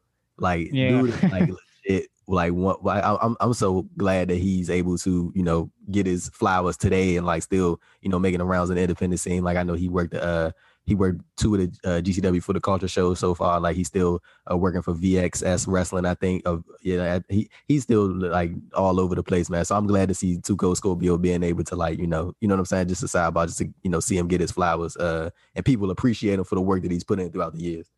Yeah, documentary on him would be really interesting considering all the promotions he's been involved in and sort of like his latter runs in pro wrestling now and still going today. Yeah, he's certainly be an interesting figure and quite heavily involved in a lot of those early ECW shows. But on the documentary, we sort of come to the end and they talk about ECW closing down. Heyman's quite adamant that, you know, they would have kept going had they got another TV deal, whereas, you know, a lot of the wrestlers are saying that, you know, Heyman was great creatively and great as a booker, and especially Jericho notes that he's just really bad with finances and maybe should have some kind of sort of like financial manager involved there. And then interesting that Vince and Eric Bischoff suggest that it went under mainly because of the one-dimensional nature of the product and that, you know, it only appealed to a small segment of a national audience. Do you think that's fair, John? Because obviously, you know, they've always had that critique that, you know, it's just bingo hall wrestling and, you know, it only sort of like appeals to a hardcore element. Well, I mean, at the end, you know, they were doing up to 100,000 buys for some pay-per-views. You know, they were getting a decent rating for a sort of national TV show. So there was definitely like a level of interest there. It wasn't like this complete niche project. It was just, you know, the fact that they weren't making money and that their cash flow got completely out of hand. That meant that, you know, at some point they were going to go under. It was just how big they were going to be at when that point came. But it's kind of, you know, fascinating to see kind of the different responses to how they were doing that. One thing they don't address that's quite interesting is the fact that actually their final shows were in Arkansas of all places, which is, you know, about far away from the ECW arena as you can get these little spot shows. And I read a wonderful piece quite recently about from a person who was a fan there, and they had this thing called the ECW Street Team, which was basically ECW's way of saying, you know, if you're a fan, you want to help out the company, you can join the street team, and basically you're going out handing out flyers and putting up posters to promote the show. And this person had fan from Arkansas sort of lobbied for years to the ECW saying, you know, come to our Arkansas. I know it sounds silly, but you've got a really big fan base here. I know you definitely be able to put on a good show. You know, I could help out. We've got people who could help out with promotion. And ECW sort of finally said, like, yep, yeah, okay, we'll give it a go. They went down to these sort of shows in, I think Pine Bluff was the final one. It turned out to be the final ever ECW show, something that was like never meant to happen. This guy sort of accidentally turned out to be sort of, you know, the co-promoter as it was of the final ECW events.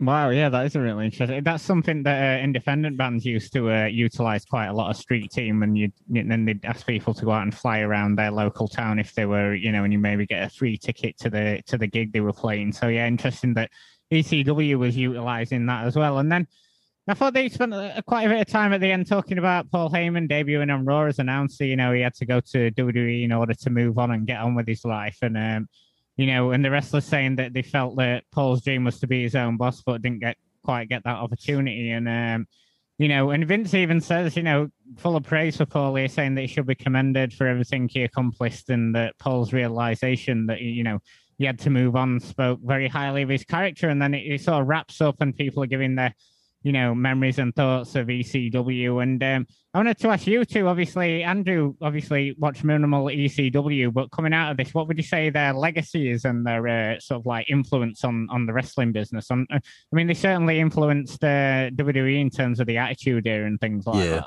Yeah, of course, I really think they did influence the attitude era, but I think, ECW, looking back, I think of course they had like a major influence. Like even to this day, people still speak highly of it, share their memories of it. You know, like even John turned out a book about it. You know what I'm saying? Like, see, it's I think that so I'm trying to like formulate like the like my exact thoughts about it. But yeah, I just think that ECW did have a profound effect on professional wrestling, and it like I don't think there will ever be a point in time when people don't look back fondly on ECW, or like it's specifically the fans and the just overall in-ring product and the different style that was presented. And like even to this day, you still get your occasional ECW chants, from time to time. It's not as prevalent as it once was maybe 5 or 10 years ago, but it's still there. So I think that just goes to show you, how big of an impact ECW had. Like you don't hear people in the stands chanting WCW or stuff like that. But like I think it really just goes to show you like how many people were influenced by ECW, how many people were fans.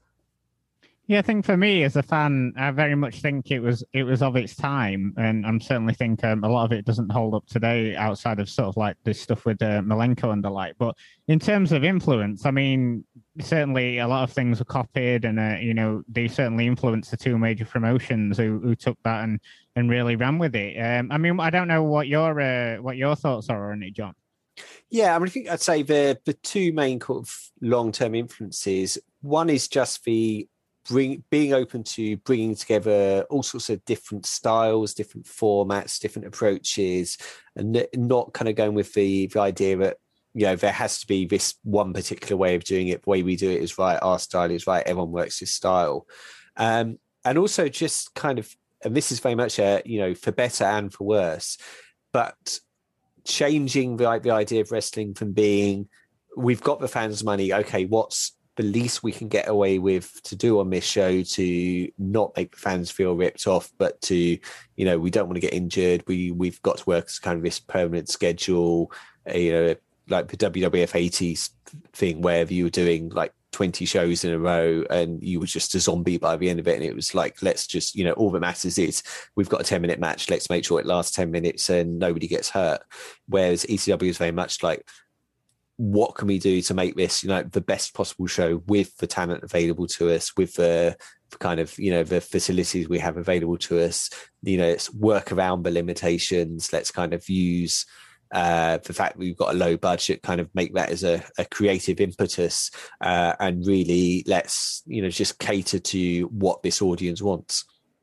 And I certainly think as far as indie wrestling goes today, I mean, obviously not many indie shows running at the moment, but pre-COVID, virtually every promotion is, independent promotion has taken that variety show aspect, where you have the technical wrestling, you have the hardcore stuff, and then you have a little bit of this and a bit of the comedy and things like that with the BWO. And certainly virtually every indie promotion around the world has taken that template and ran with it, by having a variety of different styles and different wrestlers on there, which was something that ECW used to do.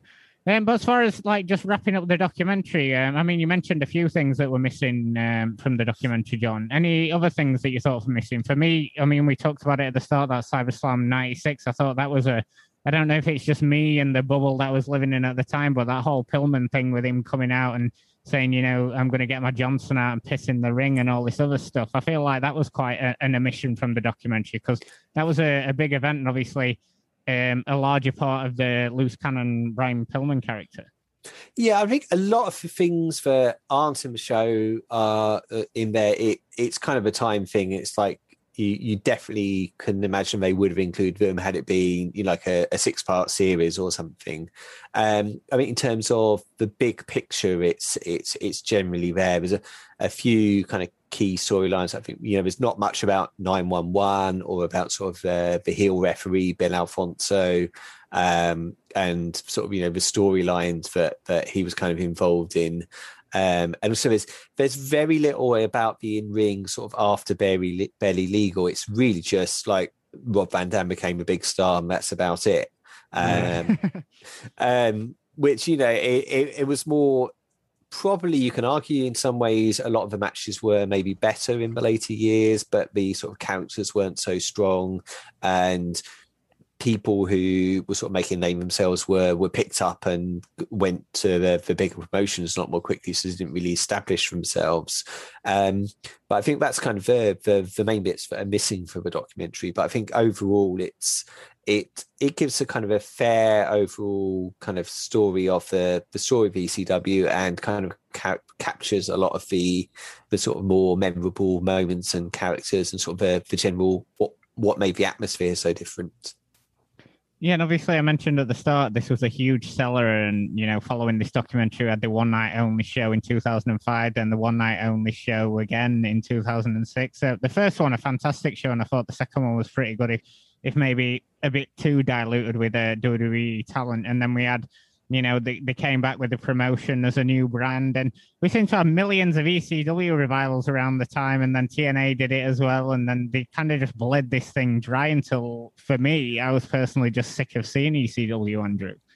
Yeah, I like, so of course, like it was like for me, and like watching it through, seeing WWE trying to revive the brand, like I feel like after a year it was just like, all right, like it's time to put this thing to bed. And they kept trying and then try to, it just never really, like, compared to what the original ECW was, it just never, like, I don't know what what their intentions were in terms of trying to, if they were trying to bring back the same feel that ECW once had, and if that was the intention, it did not work at all. Like, it seemed like it was good to, I would say the only good thing that came out of that WWE version of ECW was the rise of CM Punk. That was probably like one of the more positive things that came out. But like, other than that, like Big Show winning the title and all that stuff that they were trying to do, like it just never clicked.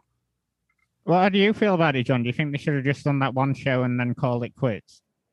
Yeah, I think what ECW became the revised version by sort of 2008, 2009, where it was basically just a third brand of WF that had, like your Christians, your Regals, and your Gold Dusts. I think without the ECW name, I think it would have been a lot better reception and better remembered.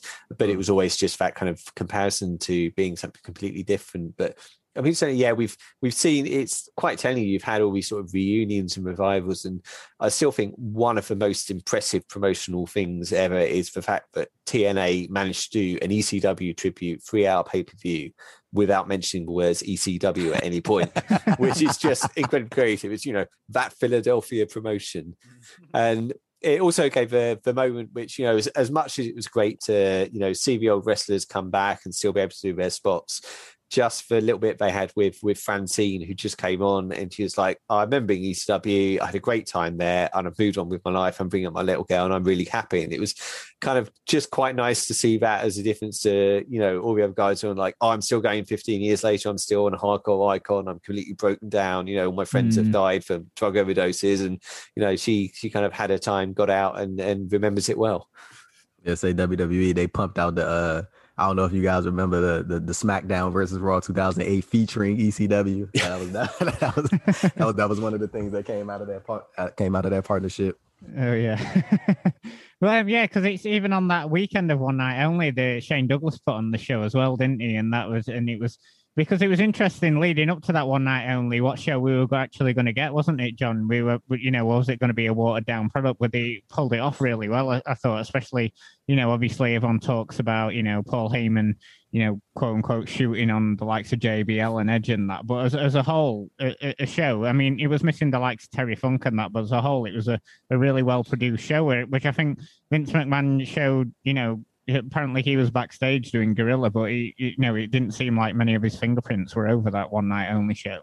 Yeah, I think certainly at that time, having seen kind of how he's talking about documentary, I think he was always, have this kind of fascination in kind of ECW from the idea of, the small promotion, making it being kind of maybe reminding himself of, his early years of kind of growing, when he was an independent promoter and then taking over WF and sort of the fight to grow it. And I think there was always that sort of, maybe he sort of had that interest, what if it had been him in that position of kind of trying to start something completely from scratch, which obviously at this point, was never going to happen again, because he was, once the WWF went public in 1999 and got 300 million in cash, that was it. They were they're never not going to be the number one company. But I think we remember that Paul Heyman speech, and it's amazing. It took 16 years, but finally Triple H is working Tuesdays.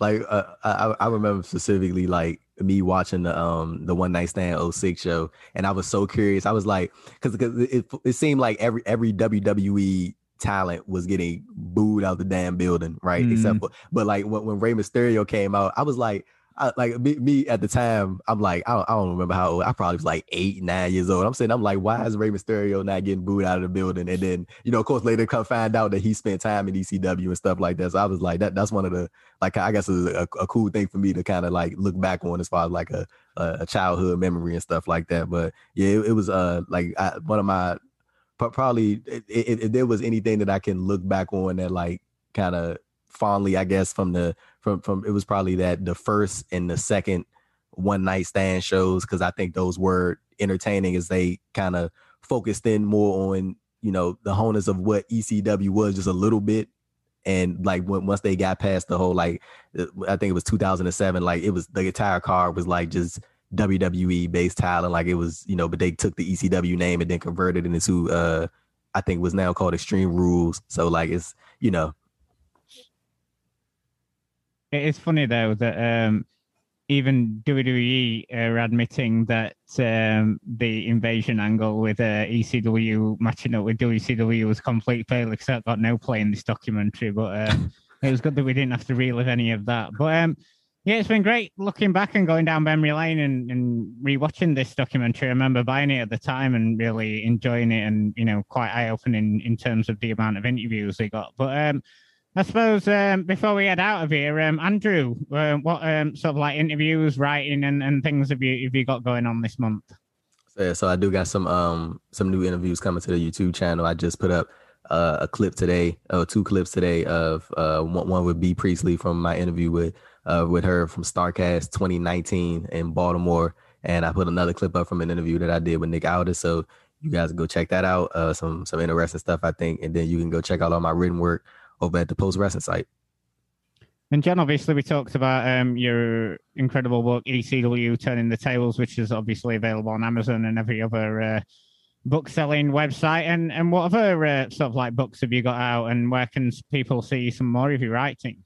Yeah, a couple of other books to look out for are Odyssey, which is the trip report of the first time I went to Japan a few years. So it's kind of half about the wrestling, half about just the culture shock of being in Japan, and also Have a Good Week Till Next Week, which is a series of profiles of British wrestlers from sort of the ITV era, largely based on either interviewing the wrestler themselves or talking to sort of people who worked with them if they've sort of passed on since.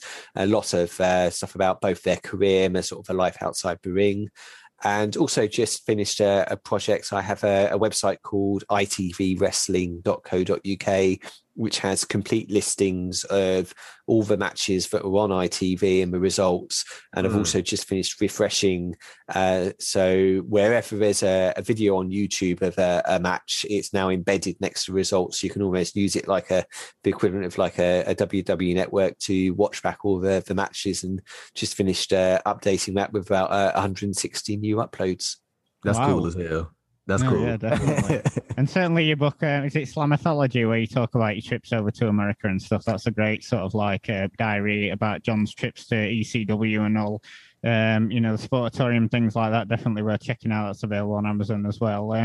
But for me, last couple of episodes, I did last episode talking about on the British Wrestling Experience, talking about the APPG Wrestling Report, and we had Alex Davis-Jones, who was one of the chairs of that, talking about it, and then also Alan Collins, who was a high-profile child abuse litigator over here, giving his opinions on it. And then prior to that, me and Benno had the honour of talking to Gary Michael Capetta in his local library, telling us stories about Mick Foley's ear while he was getting told off by librarians because his mats kept riding down his face. So definitely check that one out. And me and Benno will be back in a couple of weeks, and then me and Andrew will be back at the end of next month. So we'll catch you then.